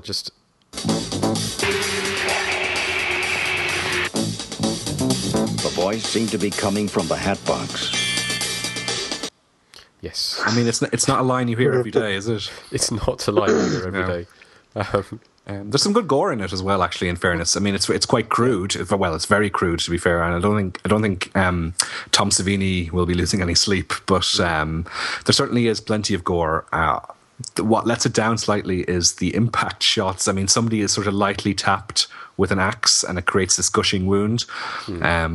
Or there's sort of slightly a crest with a machete on the neck and their head flies off. It's quite funny. I mean, as you say, there's something hypnotic about it, even though it's not a very good film. I don't think it's one I'd be returning to after, watching it several times for this review. But I suppose I would put it on a par with something like, you know that film Axe from the 70s? Yeah. Axe is probably a film with more narrative cohesion, but it has this sort of random make it up as we go along type feel to it as well. But I mean, I can't say I hated A Night to Dismember, and I think the title is fantastic. Yes. But again, you'd want to be sort of well used to bad movies when you approach this one, because if this is your first taste of grade Z movies, then I think you will get quite a nasty shock. Yes, you should go in. You should be pre-warned. Yes. And, how about you, Nathan? Had you seen A Night to Dismember before? I had seen it before, but it had been a really long time ago. Rewatching it again, I thought it was absolutely hilarious. Like y'all said, the music had me cracking up. I mean, there's just music where it's supposed to be a tense scene, but like Eric said, it sounds like a game show or something. I mean, it's ridiculous. And I love the narrator who seems to think that the audience are morons, because there's a scene where, say Vicky, she is standing by water, and all of a sudden the narrator comes on and says, Vicky decided to go to the lake. Well, no shit. I mean, she's standing right there, of course. And then when the zombie's coming out of the lake, he says something like, and then something comes out of the lake. Well, yet again, we can tell that. And I love her striptease for him, where she has her leg up in the air and she's like kind of playing. It looks like she's playing her leg like it's a guitar or something. And she's got dirty feet as well, isn't she? Which is kind of makes it even less erotic. Yeah. She has what, sorry? Dirty feet. Oh, yes. Yeah. And then there's the dinner scene where she's acting crazy hilarious. At dinner with the ham. Yeah. And for one, though, first of all, what the hell kind of a family dinner is that? It's like a plate of cheese, a plate of ham, and a plate of loaf bread. I'm like, gee, thanks for putting the work in, Mom. I mean, why couldn't they just make their own sandwiches? Like, it's like the mom took the time to put each thing on a plate. Here you go. Here's dinner. But her, like, I love the lead girl, Vicky's acting. I mean, she's so, like, over the top with it. And the victims in this movie have all the urgency of a snail when somebody's coming at them with an axe. I love the fact that, especially at the end, like with the guy, I guess, the cab driver. And like this happens very often in this movie, where somebody who is twice the size of the killer who's coming at them with an axe, and they just lay on the ground and like scream, like waiting to get hit with it. I mean, they don't put up any, like, they don't try to defend themselves at all. It's it is bizarre. It's Joseph, what are your is it a film you'd seen before? I'd seen it a long time ago, but I've watched it twice this week, and boy, what a movie! Like Nathan said, I get a kick out of that narrator. He sounds like Peter Graves on like mushrooms or something. He's like, Vicky, open the door, and he shows her like turning a doorknob, and I mean, they had to have something in there. But one of the things I liked about the film, I thought was funny, is every time Vicky or someone, I mean, at this point, I don't know who was who, because I couldn't really keep up because obviously, as you said, the narration is so incoherent. But every time I think it's Vicky, I guess I'm just going to say it's Vicky. Every time she's tormented or stabbed at or prodded at, there's some kind of sex noise. There's one scene where she's getting like stabbed in the neck. She's like, ooh, ah, and she's supposed to be like being like someone's trying to kill her or something, and that goes on through the film. People in terror or having orgasms. Well, that's just bizarre. I've got a little clip here, actually, of that. It's Mary, isn't it? Her dream sequence when she... Yeah, that's it, the dream sequence. This is...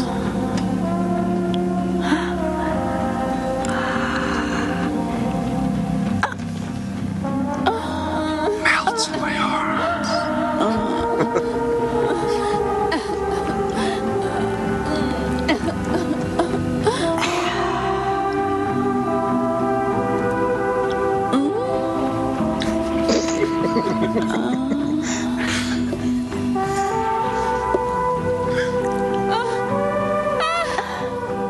I think they just looped in a thing from a porno, didn't they? There, because I mean, it doesn't sound like she's getting hacked at with a weapon. It sounds like she's sitting on someone's face or something. I think she is getting hacked at with a weapon in inverted commas. Yes, yeah, that's what it sounds like. But If you watch that I don't scene, know, it's this movie- her being attacked with a scalpel and all sorts of things, isn't it? Being stabbed through the neck, and she's going, ooh, ah, woo, like this. It's just so bizarre.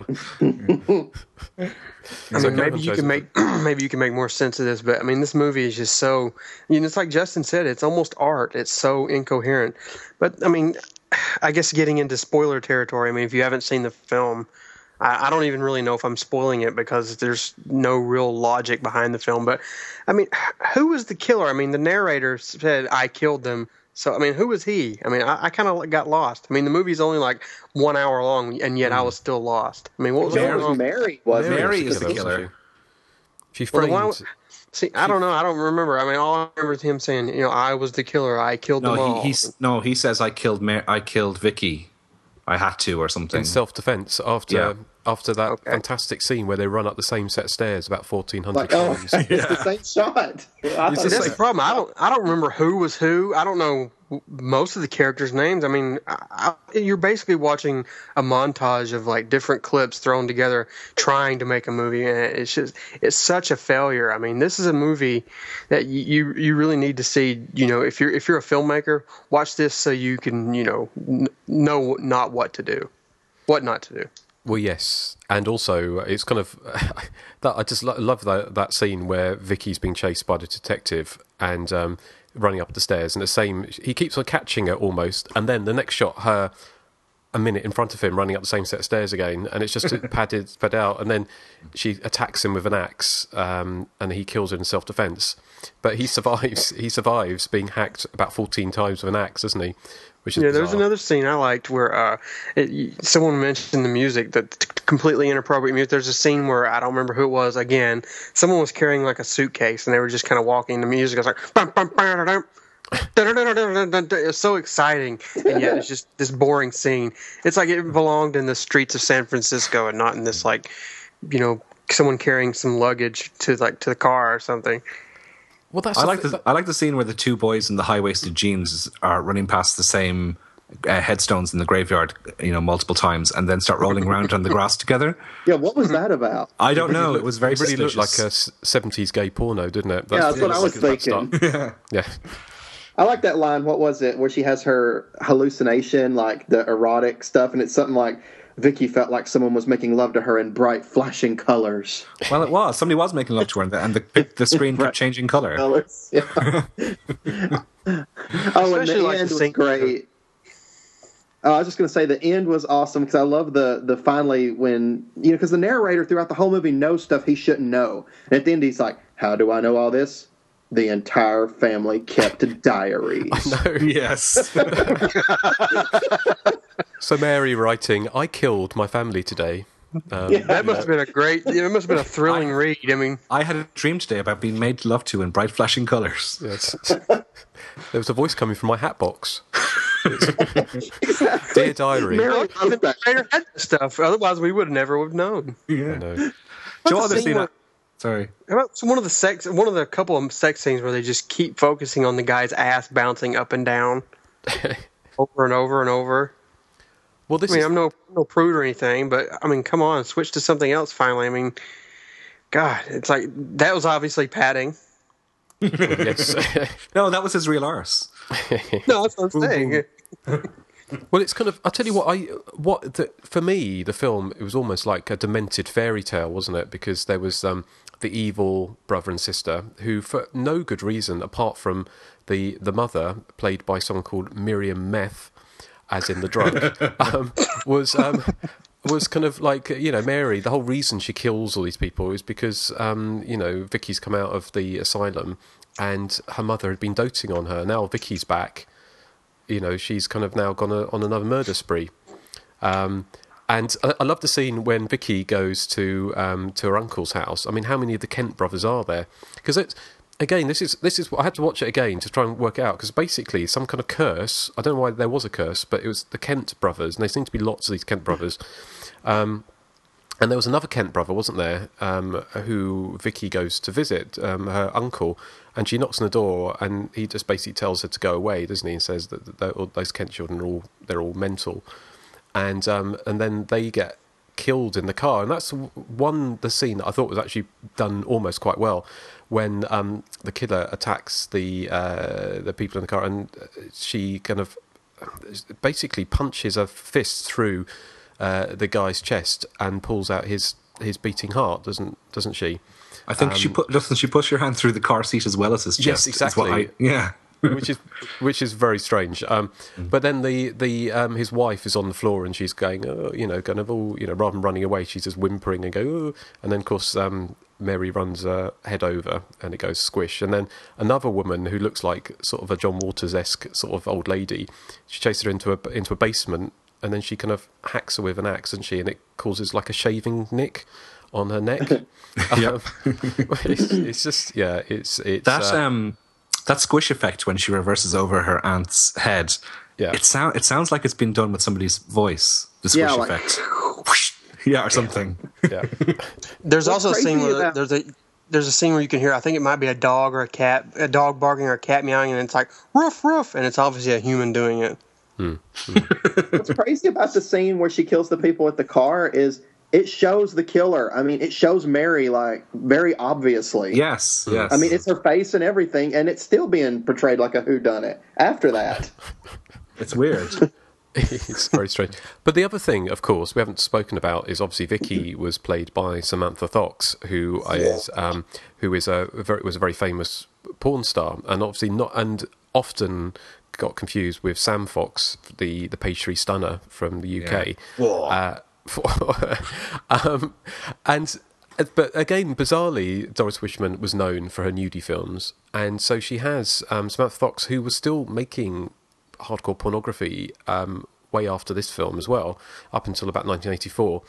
And there's no nudity apart from the man's ass in the film at all, is there? No. And it's very coy, which is surprising, isn't it? I can see probably why Samantha Fox didn't go on to any more straight roles. Yes, I think so. Yeah. I did like her death scene was funny at the end when she went boss-eyed. I do always love it when victims go boss-eyed when they're being strangled, because it gives that nice little little full stop, doesn't it, to an ending. But I just thought that was strange. Also, I loved the scene when she comes out of the asylum. Why was she released? Because obviously she's still mental, even though she didn't kill anyone. And then she's sitting in the car and she steals her mother's scarf, doesn't she?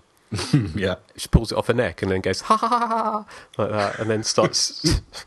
And you would have thought they might have thought, actually, maybe we should just turn around and put her back in the asylum. Yes. I like the scene where the father, now this is probably something that can't really be described in the podcast, but where the father is looking around the house and they have the power cut, and just before he's killed, he does this scene where he's looking all around in every direction, including looking straight into the camera, really unconvincingly. He's looking around as if he's sort of spooked by something. Do you know the bit I mean? Yes. It's just before he's killed. It's quite hilarious about how bad his facial expressions are. I love the scene where the wife, Miriam Meth, is in bed supposedly with the husband, but it's obvious that it's just a balloon with some grey pubes stuck on it. And it's not him sleeping in the bed at all. He's not there. It's obviously shot this without him being there, and it doesn't. It's so bad that it's got the head, but there's not. They hadn't actually put a body in the bed, I don't think. So what you had was this kind of disembodied, sort of pube balloon next to Miriam lying there. It's just there's another sentence you don't hear every day. What's that? Disembodied pube balloon. Yes.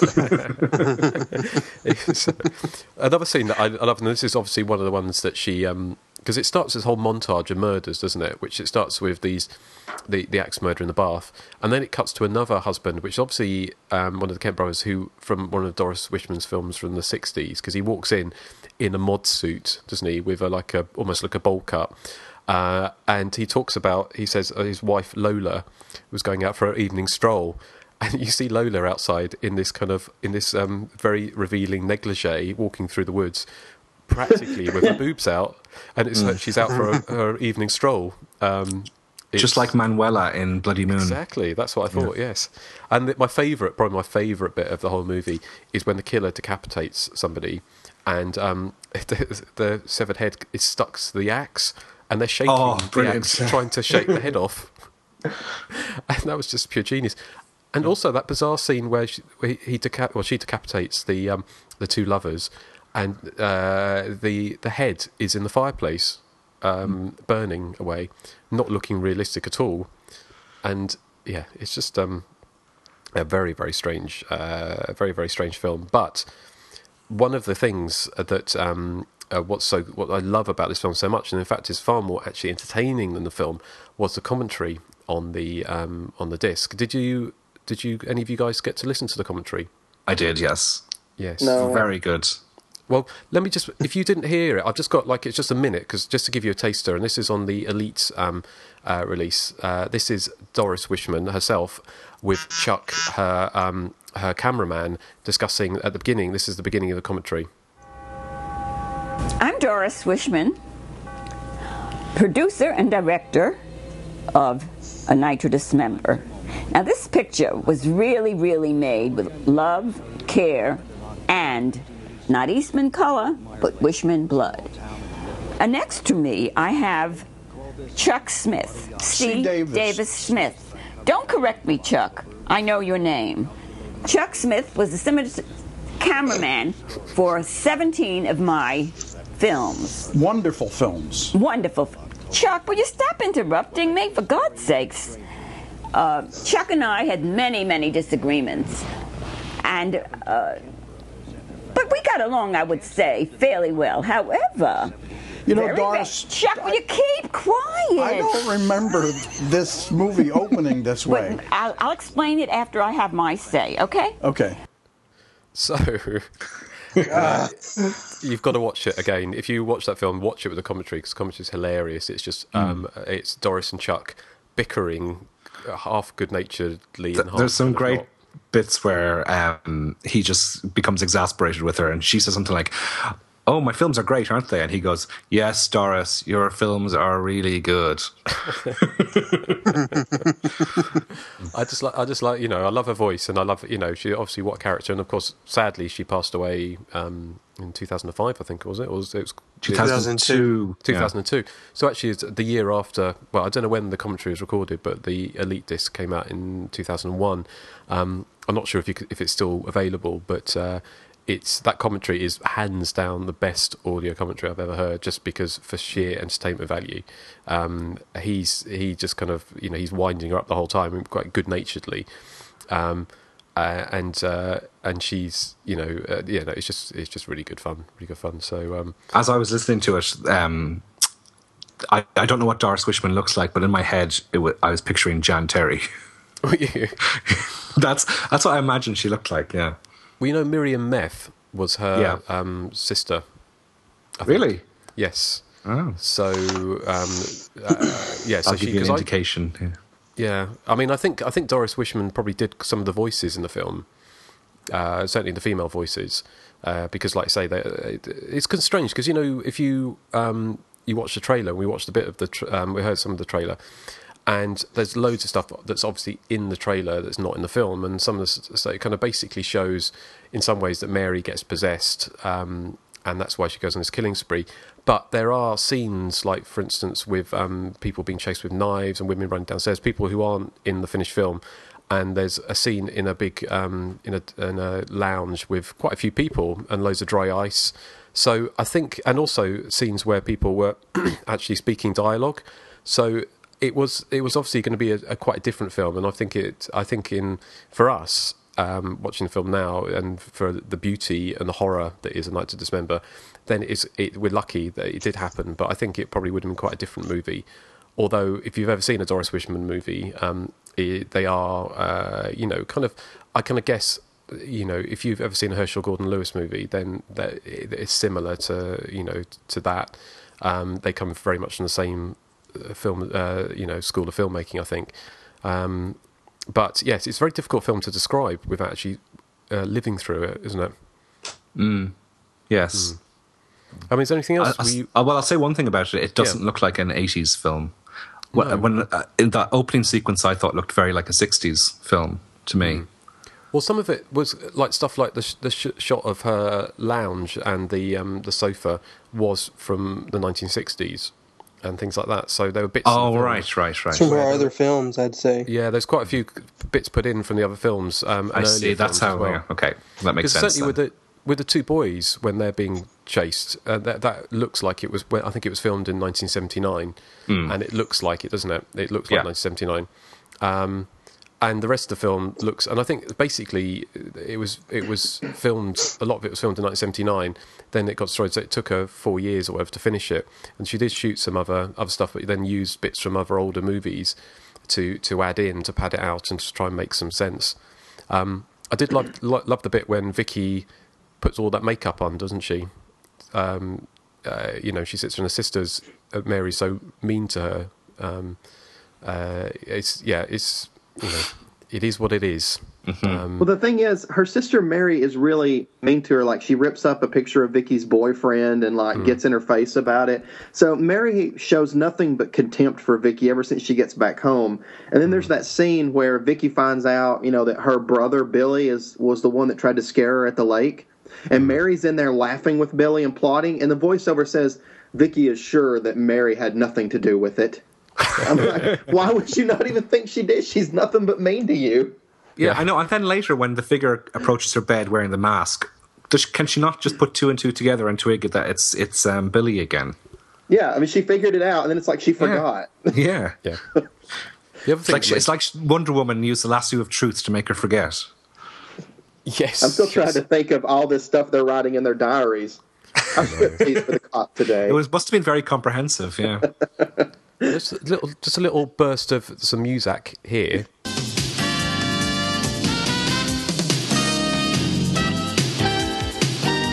Because again, this is the kind of game show. That's the game show. That's what I was talking about. Yeah, yeah. Which is just bizarre. But it's also the same music they play when she's carrying. Like, people are just doing mundane things like walking and stuff. Yeah. It's just bizarre, isn't it? Because if you watch the film all the way through, and at the end it says music composed and directed by, and it's got a name, and it's it's almost not the London Philharmonic, but saying something from London. It's obvious that all this music, it was not composed for this film at all. It was all taken from other films, wasn't it? And it's all library music. Yeah. Can you imagine like an orchestra in London, sort of doing all this different music? And it is. Yeah. So, well, that is A Night to Dismember. Have we got anything else we want to say about it? I mean, I've got a little bit of background, but I think we've talked mostly, there's not a lot of background to this movie apart from what we've already spoken about. But is there anything else that we wanted to say about the film? No. No? Just that the detective really reminded me. Well, he was obviously very 80s because he had big 80s glasses. He reminded me of the nerdy guy from Electric Dreams. I think I'm the only person who's ever watched that film, but it's the one where the computer comes to life after he spills champagne on it. Okay, well, is that the one that's got the Human League? The Phil Oakey and Giorgio Moroder, yeah. Sorry.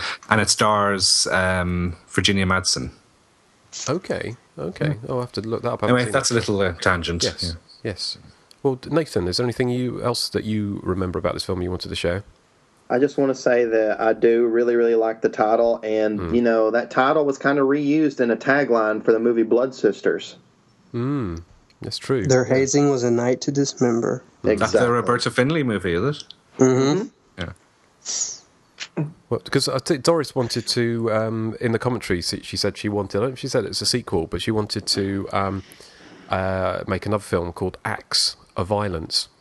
As in Axe, AX, and also ACTS. So she's got some good titles, doesn't she? Yeah, she does. She does. I liked her one, her sexploitation title, Nude on the Moon. Yes. I wish I was nude on the moon right now. Yeah, with your tits out. Yeah. You'd be dead. That's true. You wouldn't be able to breathe. I see. I never thought about that. Yeah. Her penultimate film before she died was Dildo Heaven. Oh, I wish I was in Dildo Heaven right now. Well, we can't see you, Eric. Maybe you are. And the one film on her list that I had heard of was Let Me Die a Woman, which I think was notorious over in the UK, wasn't it? Yeah, it was kind of close to being a video nasty, I think. Yeah. No, that's right. I mean, I did see. Have you seen any of the Chesty Morgan films? No. Is Chesty Morgan the woman that's the movie that Scotty's watching and Serial Mom? Yes, that's right. Mm-hmm. Yeah. Okay. Yeah, because I think John Waters, unsurprisingly, probably was a big fan of Doris Wishman. And I've seen pictures of them together, and she talks about that's right. He was that was in Serial Mom, wasn't it? I've forgotten that. But yeah, the Chesty Morgan films are quite funny because Chesty Morgan is actually quite unattractive looking, apart from she wears massive platform or these huge kind of 70s kind of platforms, and she just has enormous breasts. Yes, I'm aware of her ample bosoms. I think she was Polish as well. She is Polish, yeah. So, but and on another tangent with Chesty Morgan, you said she's unattractive, and yes, she is. So why in Serial Mom? Why would Scotty want to masturbate to that? Scotty was a big pervert. I mean, everything was like a turn on for him. She had massive boobs. I think he probably didn't see past that. Yeah, a lot of boys can't. Yeah. But her boobs look like they were hanging down like really, really low. I mean, in one scene in the Serial Mom movie, he's watching Double Agent or something. Like she lifts one up. I mean, like and he's like, oh. Oh boy. Well, Doris Wishman, we will probably never see her like again. I wouldn't have thought. She is as one of a kind, and A Night to Dismember is one of a kind. And so, I think I would, if you've got tolerance for bad movies, I think you should watch A Night to Dismember. But especially if you can get hold of the Elite DVD with the commentary, because the commentary really makes it, and it is absolutely hilarious. So yeah, I hope you enjoyed us chatting about that. What we'll do is we're going to go on to some feedback. Before we do that, we'll give you contact details. Our voicemail lines are open at 858-233-9281. You can reach us via email at the.hysteria.continues@gmail.com. We are on Twitter. That's twitter.com/THC_podcast. Facebook fans can find us at facebook.com/The Hysteria Continues, The Body Count Continues, or Hysteria-Lives. You can check out Justin's website at hysteria.co.uk. You can check out my website at the-bodycount-continues.com. Nathan has his own side project at blogtalkradio.com/the-axe-to-grind-show. That is AXE, not AX. And finally, if you would like to purchase some merchandise, you can look us up on cafepress.com/The Hysteria Continues, and we really appreciate you listening. Thanks, everyone. I just noticed, Joseph, don't you give my web address wrong in that? Yes, he does. Did I? Joseph, Yes. You're going to have to do it again.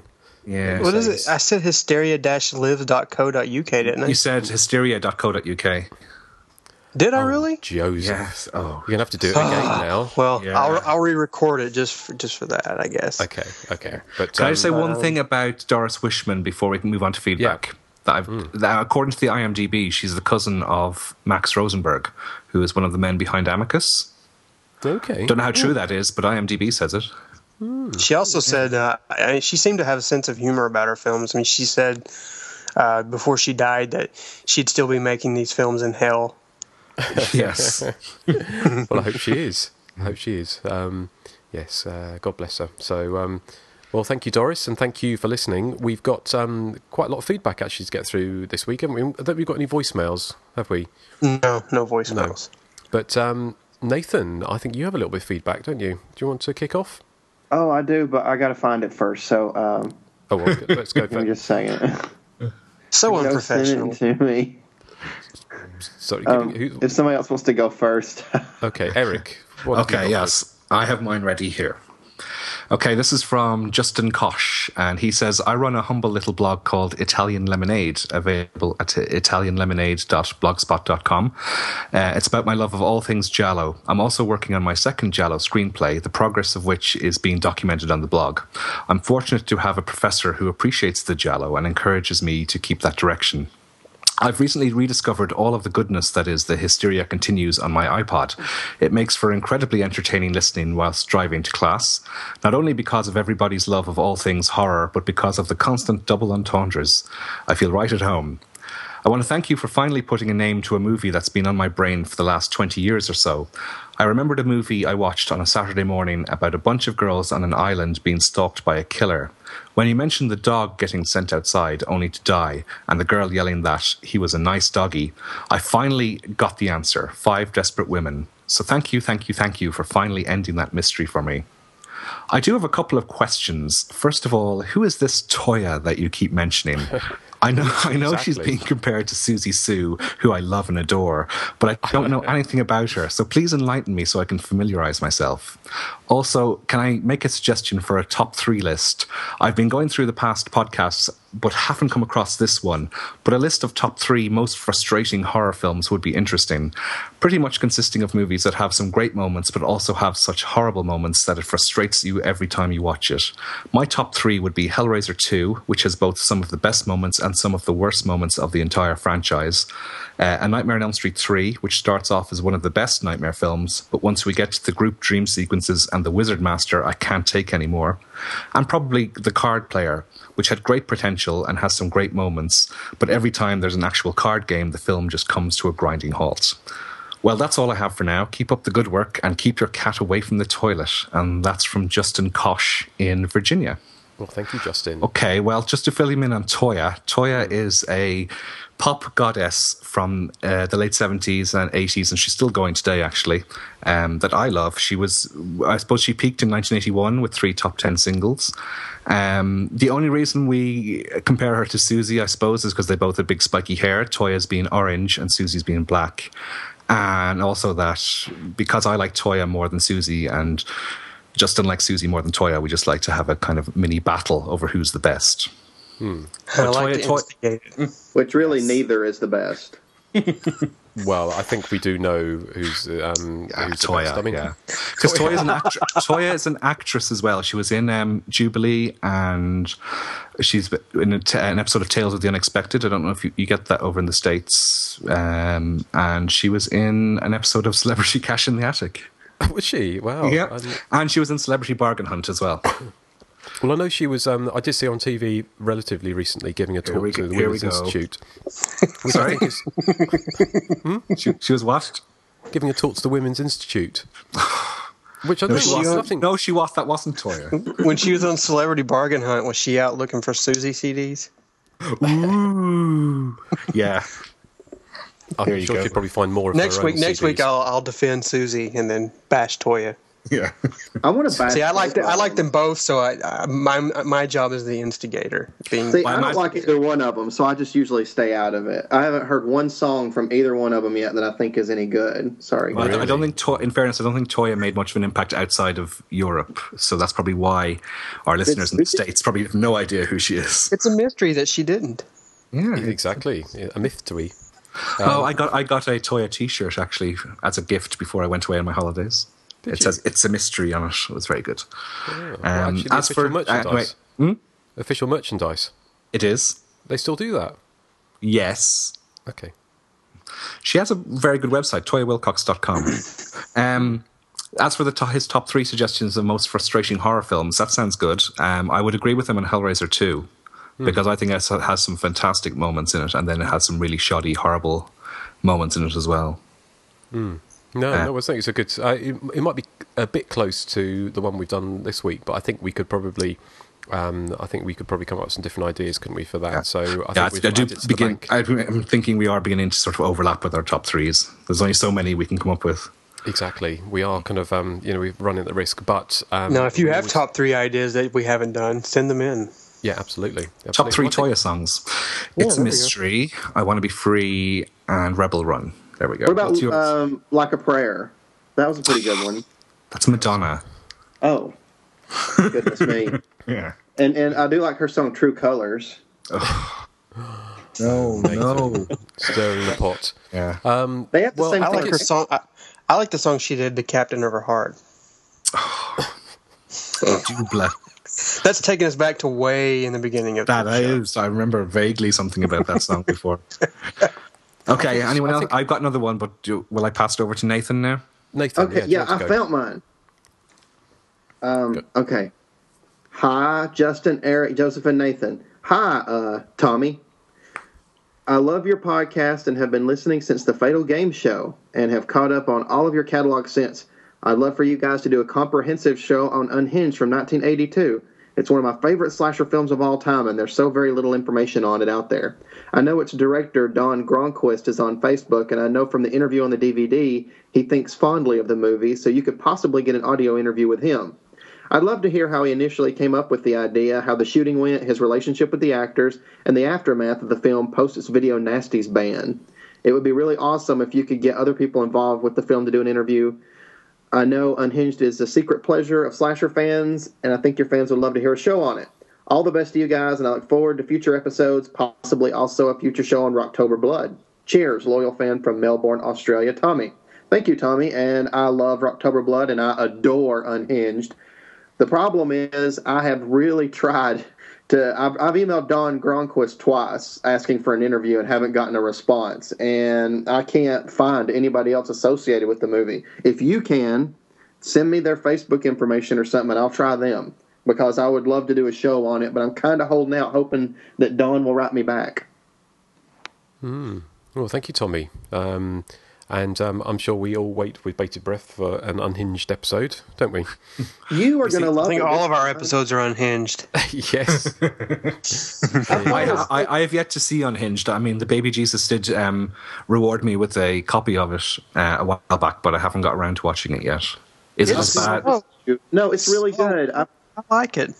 I like it too. I promise you, Justin, you're going to like it more this time. Okay. Well, again, it's another video nasty, is it not, Justin? It is. Yeah. There's kind of some brief flashes of gore. It's a bit like I kind of liken it to an Andy Milligan film. There's lots of sitting around talking over dinner tables, a little bit, and then some like sickle murders. It's kind of that. It's like one long dinner party, and then a couple of sickle murders at the end is what I remember. But I say I might like it a bit more. I don't know. So what about Rocktober Blood? That could be a good one to do. Rainbow Eyes. It's a lot of fun. That's a movie I don't like, but I will watch it again. Maybe my opinion will change. Right. Well, thank you very much, Tommy, and thank you, Nathan. Shall I go next, or Joseph? Do you want to? Have you got one you want to go with? Go ahead. You go first. Okay. Well, I've got. This is from Brett Roberts, and he says, "Hello, you lousy bastards." And I won't do. He writes it in the way that Linda Day George says it, so I'll play that rather than say it. Bastard! Bastard! Bastard! Yes. Always makes me smile. Absolutely. He says, I hope all is well. I began listening to your podcast just to hear your reviews of movies I've seen, but I enjoy your interaction so much that I've gone back to episode 1 and began to listen to all of them, even movies I haven't seen. Even when I haven't seen them, I find the talks funny and interesting. I had a few questions for you. Okay, and this is the questions he's got. Is number 1, who is a better scream queen, Jamie Lee Curtis or Dana Kimmel? Who wants to take that? Jamie Lee Kimmel. How do you measure that, though? I mean, do you measure it like the whole package or just who is better at screaming? Well, I kind of said Jamie Lee has to be the better scream queen. But, yes. I've never measured the whole package. Have you not? No? I'm not that keen. Oh, please. Well, no, you have. I vote for... overall, I vote for Jamie Lee, so... I'm going to have to go with Jamie Lee, too. Yeah, me too. Sorry, Dana. What about you, Eric? Jamie Lee, definitely. Well, there you go. So that's answer your first one, Brett. Number 2 is, do you think you would be up for reviewing the Prom Night series? This has to be one of the strangest series ever made, as only 2 of the films actually have anything to do with each other, while parts 1 and 4 are off in their own separate universe. I will admit the first one is a favourite of mine, and the second one has some of the best nudity in a movie ever. I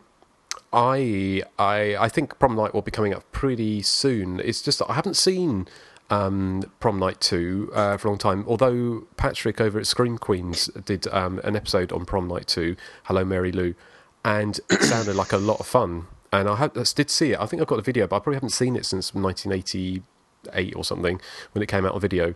But I do remember being disappointed that it wasn't a slasher movie. I thought a Prom Night sequel would be a carry-on, not a carry-on slasher movie, but like would carry on in that vein. But bizarrely, it's the series is sandwiched. You've got like slasher movies at the beginning and the end, haven't you? Prom Night 4 or Deliver Us from Evil is essentially a slasher movie. But definitely we will cover the first one pretty soon, I imagine. But what do you guys reckon?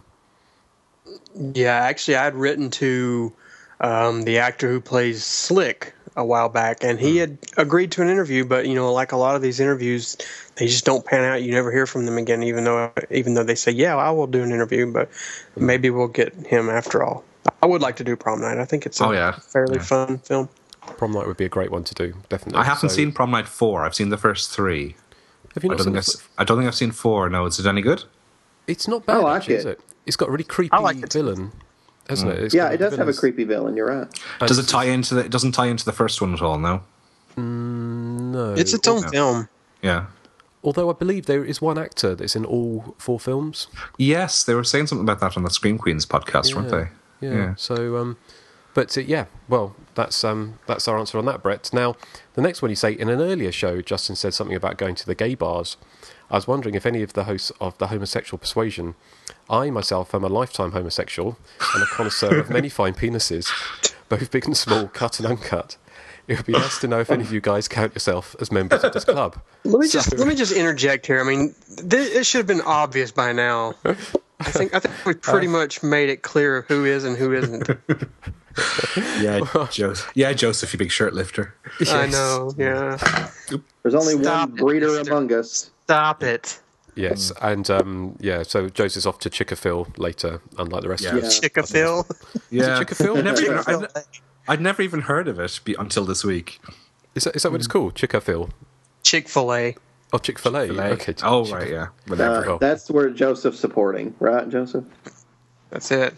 I am totally anti-gay. Well, obviously, being spit roasted by the rest of us every week. So anyway, yes. So to answer your question, there, some of us are connoisseurs of many fine penises, both big and small. So, and thank you for answering, Brett. I'm a connoisseur of my own. I'm sure you are. Number 4, were you aware of the upcoming very special Blu-ray release of Halloween 3 with a commentary by the legendary Tom Atkins? I myself can't wait to pick this up. Yes, I am aware of that, and I'm looking forward to that. And Eric, you very kindly sent me a link to sort of a Blu-ray all-region player, which I might have to invest in at some point. Have you got it through yet? Not yet. No, I only ordered it on Friday. Right, yeah, so it's £179, and then it was £29 to ship to Ireland. So it sounds like a lot, but hopefully it'll be well worth it, because the Halloween 2, Halloween 3 Blu-rays are going to be region locked. So this is what has prompted me to get it. Terror Train's it's going to be region locked, isn't it? Yeah. So because they're coming out on DVD, which I could have done, but I want them on Blu-ray because I'm just like Veruca Salt, really. Yes. I want. No, fair enough. You want it now? You don't care how? No. Cream buns and donuts and fruitcakes with no nuts. Can't fight this either. Oh, I know that song. Yeah, Veruca Salt, yeah. Of course. Yeah. Yes. Can't fight this either. Quite like that song, yeah. Anyway, back on task. Yes. On task. One last suggestion, number 5, the last question is, you guys should review the little scene but ultra creepy 1981 slasher Eyes of a Stranger. This stars Lauren Toos from The Love Boat and Jennifer Jason Leigh in her very first movie, and there's excellent special effects by Tom Savini. I think you guys would enjoy it. Now, I'm not a big fan of that movie. I think it's kind of cheesy, but it's a film I need to rewatch. But I remember watching it. I was not a big fan of it. But what about you guys? We watched it on movie night not too long ago. I loved it. I think it's fantastic. Of course, I do. I haven't seen it for a while, but I do remember liking it, I have to say. Sorry, Justin. Oh, okay, well, maybe that'd be another one to pick. It'd be an interesting pick. But Brett, well, thank you very, very much for writing in. And yes, if you see any particularly good penises, do let us know. And, big or small? Big or small, exactly. So, on from those bombshells, it's like I don't know, it's like a movie of the week or something, or sort of I don't know, the Jeremy Kyle show, isn't it, at the moment? Which you obviously don't get in the States. What would Jeremy Kyle show? It would be like a Jerry Springer show, isn't it? Yeah. But anyway, I'm wittering now. So, who hasn't read something? Joseph? Actually, I got two, but this is again from Brett Roberts, who writes in again. He says, "Hello, gentlemen. Well, I was going to write this after listening to your Don't Go in the Woods episode, which I mistakenly thought would go up on the 25th of July. Turns out it's not till the 29th. And that's today, so the day we're recording, so hope you've listened to that by now." But he says, "So I have many more days to wait. Let's just pretend I have listened to it and it was delightful, and I especially love Joseph's comment about an hour into it. It made me laugh." I don't remember what my comment was an hour into it, but hopefully it will make you laugh. But anyways, he says, "Okay, guys, I'm still working through your old shows. I'm on episode 13 now. I have some feedback, suggestions, and questions for you. Question number 1. A suggestion for a good top 3 segment, Best Boobs. Personally, my vote for number 1 would have to go to the unforgettable Pamela Susan Shoop in 1981's Halloween 2. That rack is so fantastic it should be modeled and put on display in a museum of natural history." Mm-hmm. So I guess he wants to know what our best boobs are. I don't know. I'm not much of a boob man. I'm more of a leg and ass person, but I'd say Debbie Sue Voorhees, maybe. Pamela Susan Shoop's are fantastic, though. Mm. Yeah. Linda Blair's cleavage in Hell. Yes. Yeah. That was a character in and of itself. Or what's the actress's name in Halloween 4? She's got huge rack as well. Kathleen Kinmont, is it? Yes. Yeah. I don't know if does she get them out in Halloween 4? I think she does. I think she does, doesn't she? Yeah. And there's lots of boobies in Slumber Party Massacre, isn't there? Mm. Oh yeah, mm-hmm. Fatal Games. All right, his number 2 is another suggestion, if you haven't done it already. Top 3 best bitches. Who can forget Melissa from Friday the 13th Part 7 or Wendy from Prom Night? And I think that's a pretty good idea. I mean, it'd be kind of hard to find 12 bitches. Do you think it might be? Yeah, possibly. Yeah, Wendy from Prom Night is my favorite, I have to say. Yeah, I love Melissa from Friday the 13th Part 7 is my favorite. Mm. I like I can't remember what the character is, but the one in Cheerleader Camp, she's quite funny as well. Yeah. Oh, yeah. I kind of like the one in Sleepaway Camp. I think her name's Jennifer Esposito, and I Still Know What You Did Last Summer. She's kind of the bitchy barmaid. Mm. I like her. I like the bitchy one in Killer Party. Yeah. Yes. I like the girl with the side ponytail in Sleepaway Camp, the first one. I think we could come up with this. Sounds like we already have. Yeah, maybe.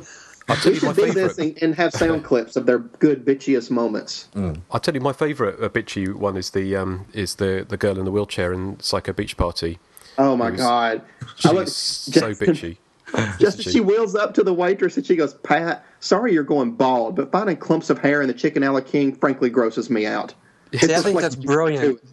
I think it's brilliant that they actually had her in a wheelchair because you expect her to be kind of friendly, and she's not.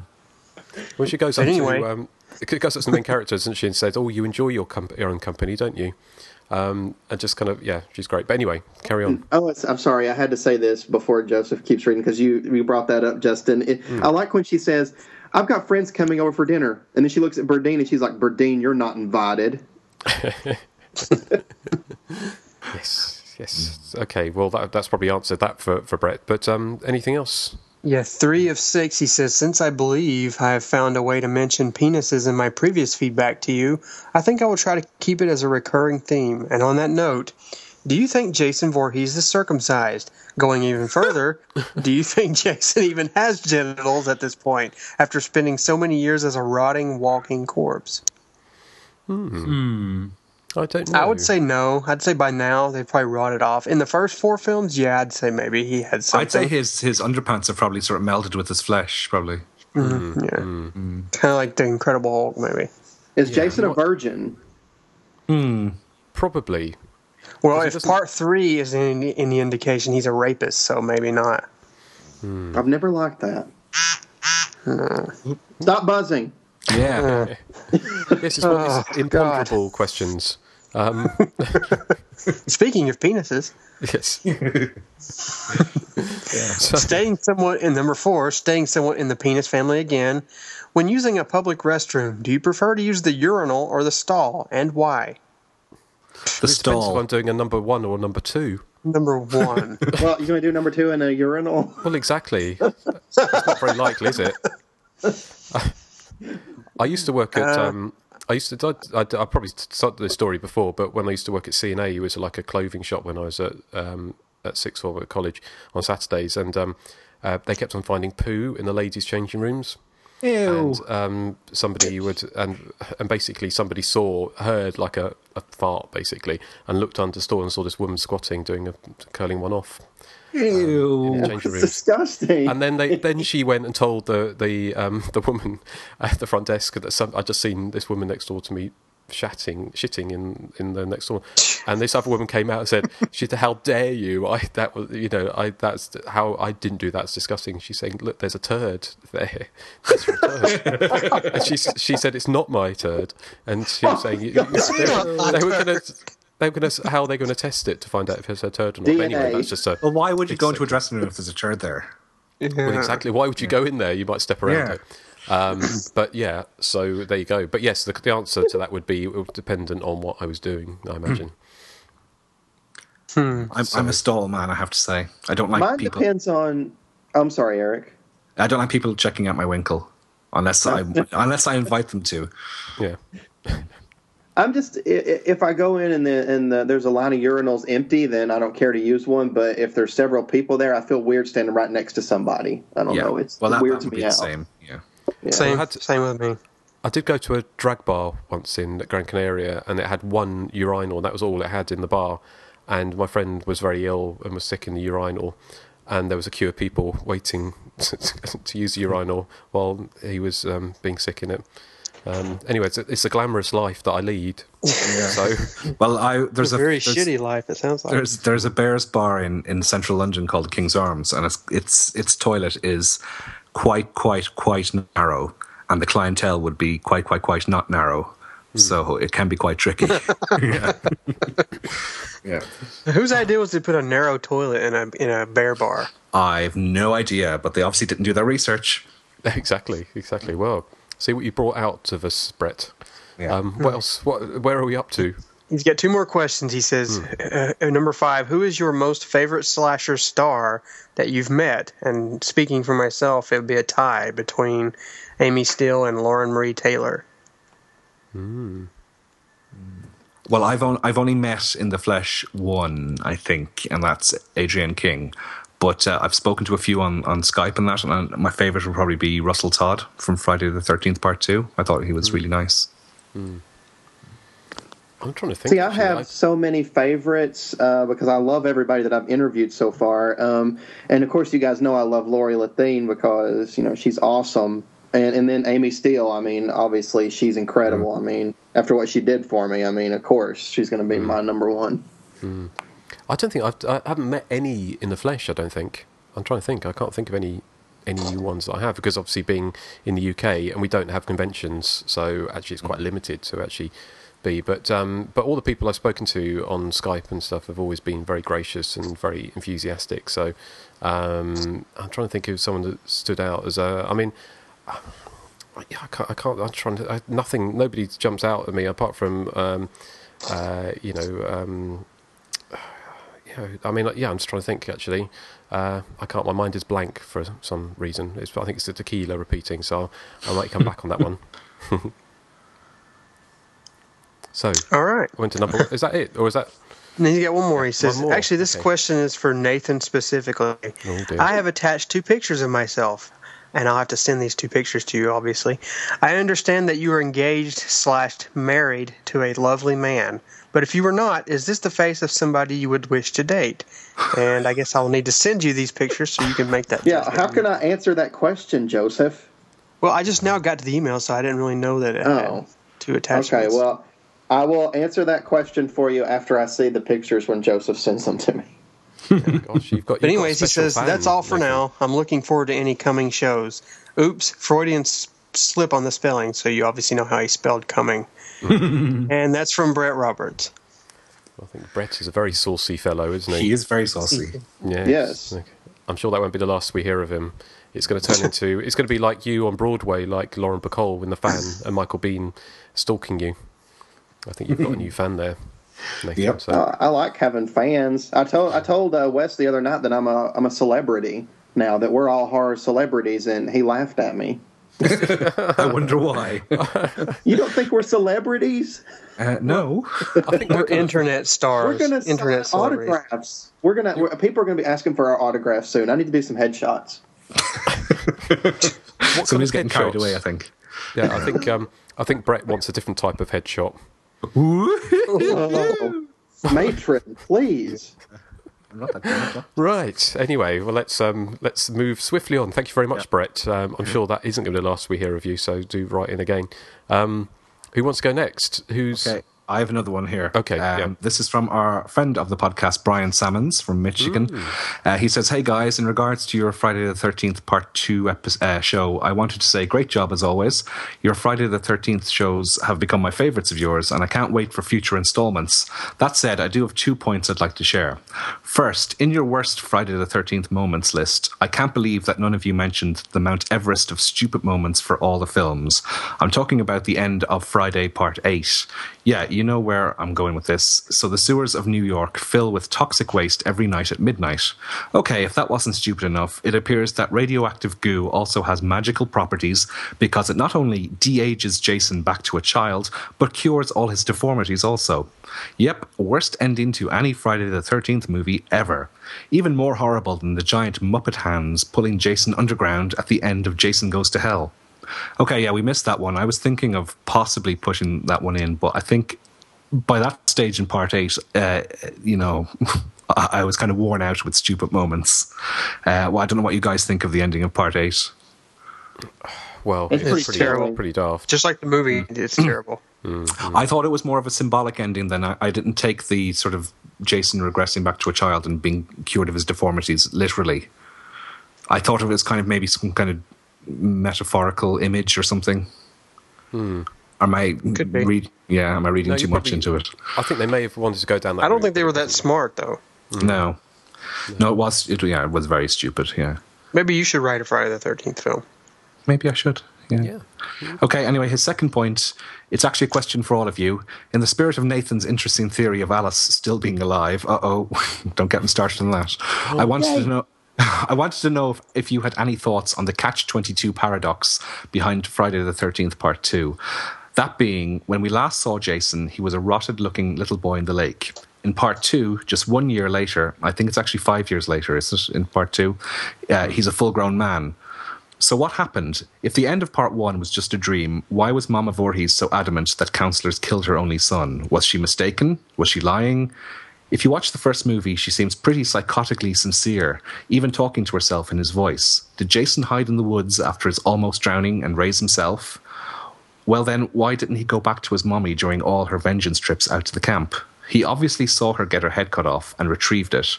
Was that the only time he saw his mother after his near drowning? Talk about a hell of a coincidence and just plain old bad timing, if that's supposed to be the answer. This logic loophole has caused Tom Savini to call all of the Friday the 13th sequels stupid, as they don't make any sense. So what are your thoughts on this? Any theories? In closing, once again, you guys did a great job, as you always do. So please keep the slasher goodness coming for many years to come. All the best, Brian Sammons.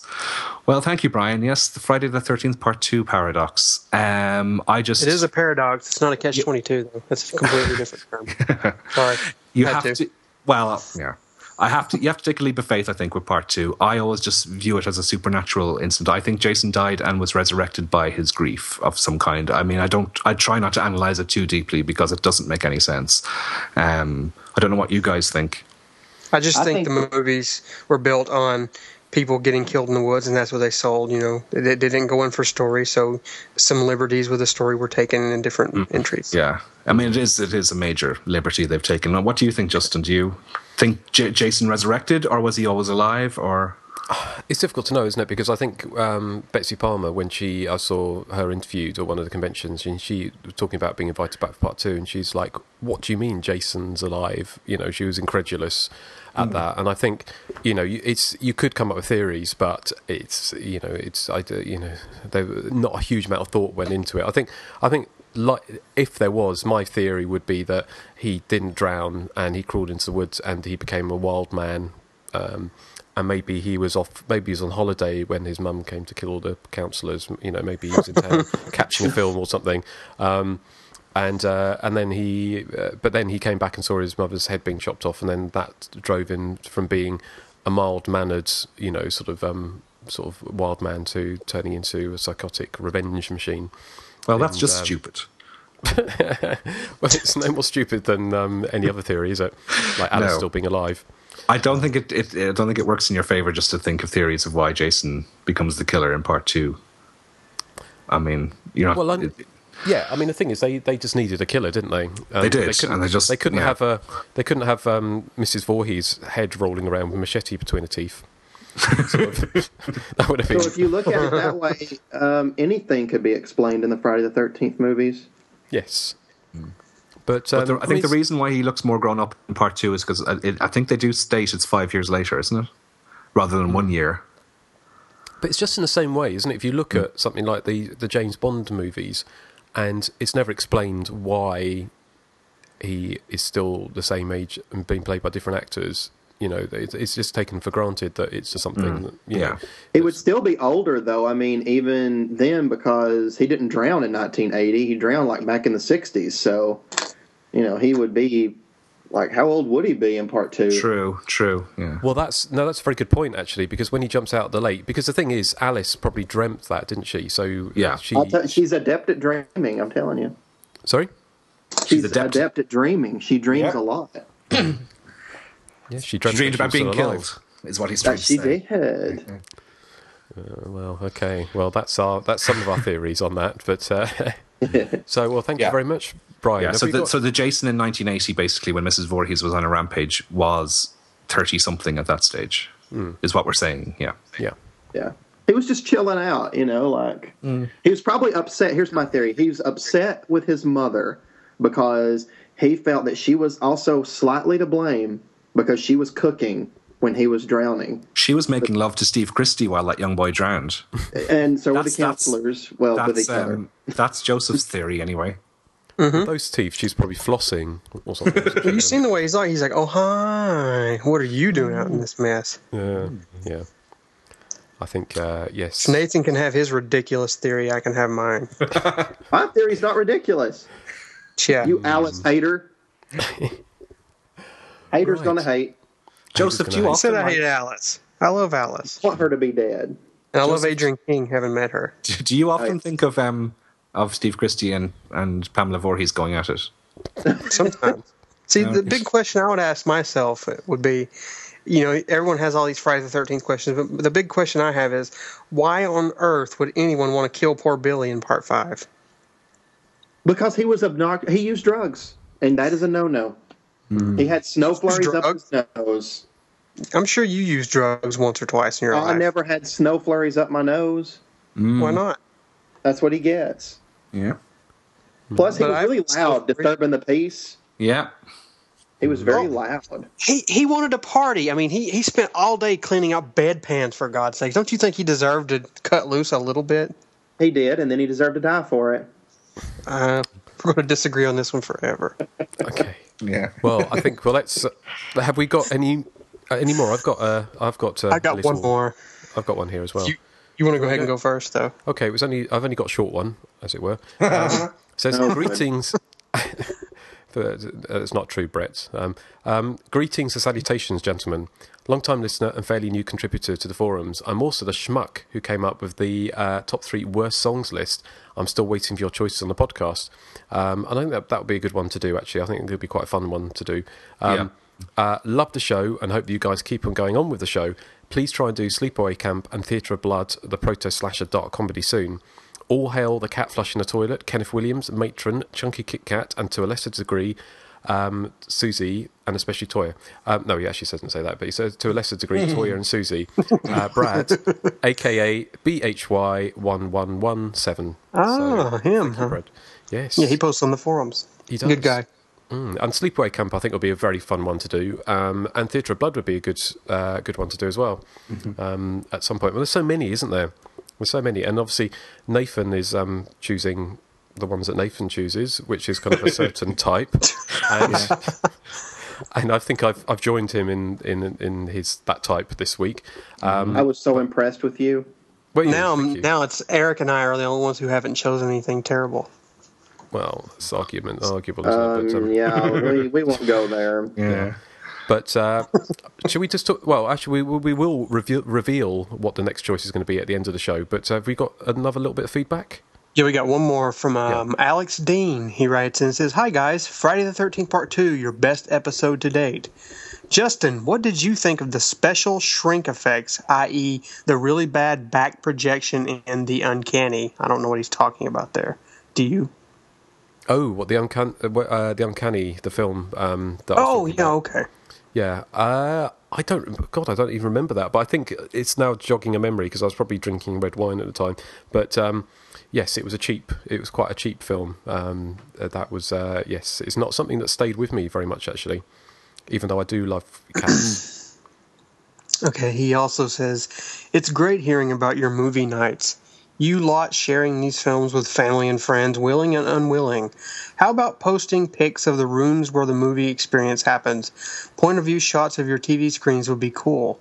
And how about a top 3 best, worst reactions from people you've showed favorite movies to? Graduation Day was my pick. One DVD night, and the room with one cord turned and chatted amongst themselves. Some folks have no taste." Okay. And then he says, "About the snake in Friday the 13th, Sean S. Cunningham said, the only disturbing moment on the set was when we killed the snake for real. Everything else was make-believe except for the snake, which was chopped with a machete.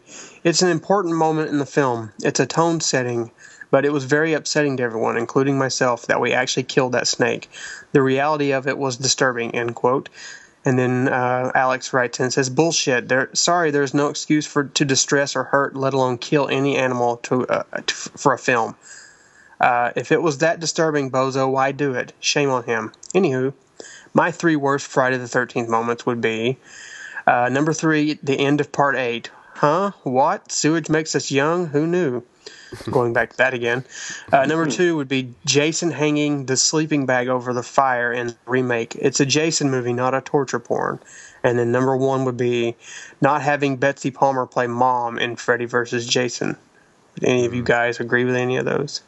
Well, yeah. Betsy Palmer is Jason's mother. Mm-hmm. Definitely.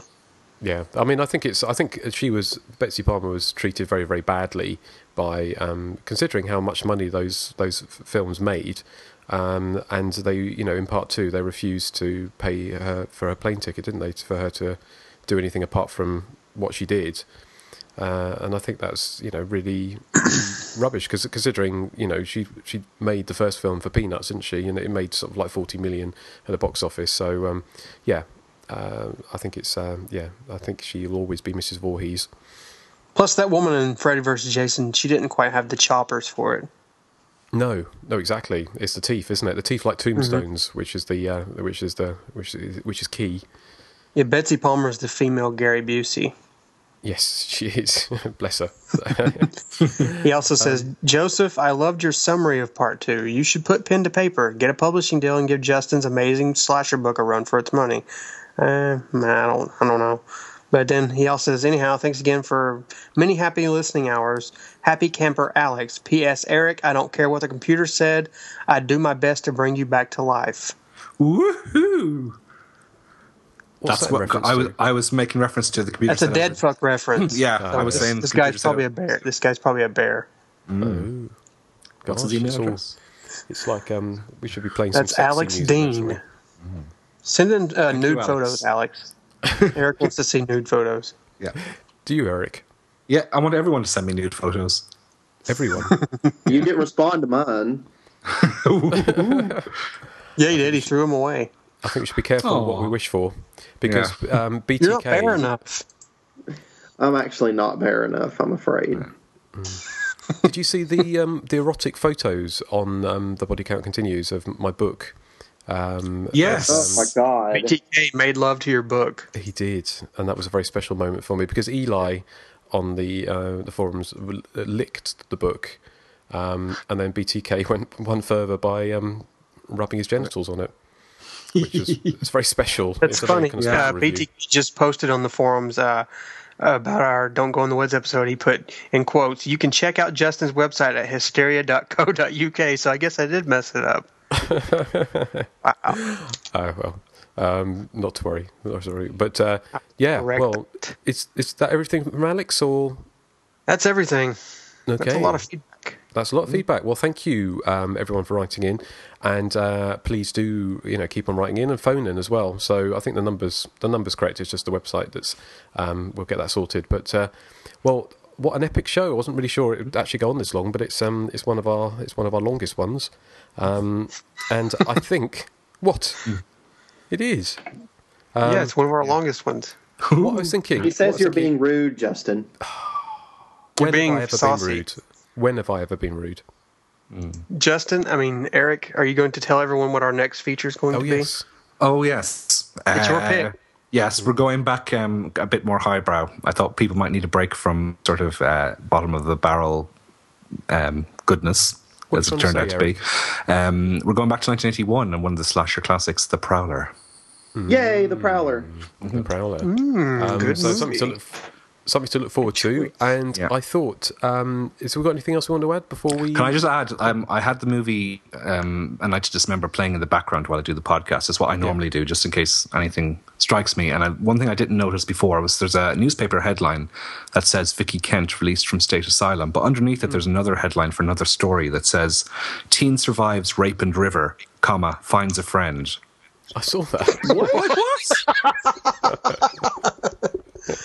That's like one of those Simpsons things, like man loses life, life.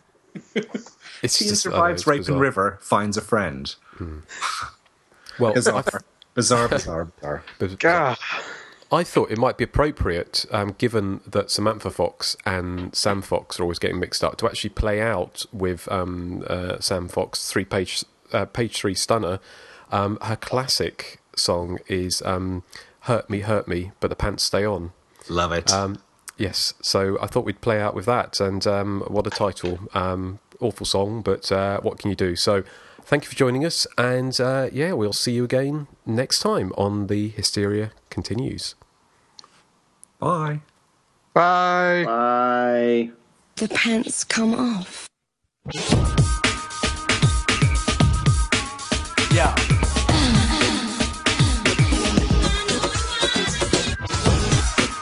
Yeah. Yeah. Sam. The pants come off. The pants come off. Sam. Off it. The pants come off. Sam. Come off. Pants come off.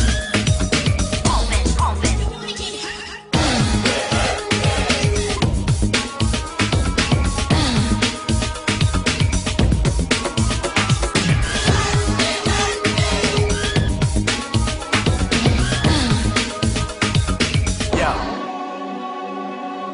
Just because we're dancing doesn't mean that we're romancing too. Boy, I hardly know you, so I have to show you that it's not as easy as it seems to be to get all that you want from me. It takes more than one night. Wait till the time is right. Right now I wanna pump it, pump it, pump it. I know you wanna take me home, baby. That's not what I want. You can walk my body all night long, Yeah. but the pants stay on. Sam, you wanna get hurt? Oh.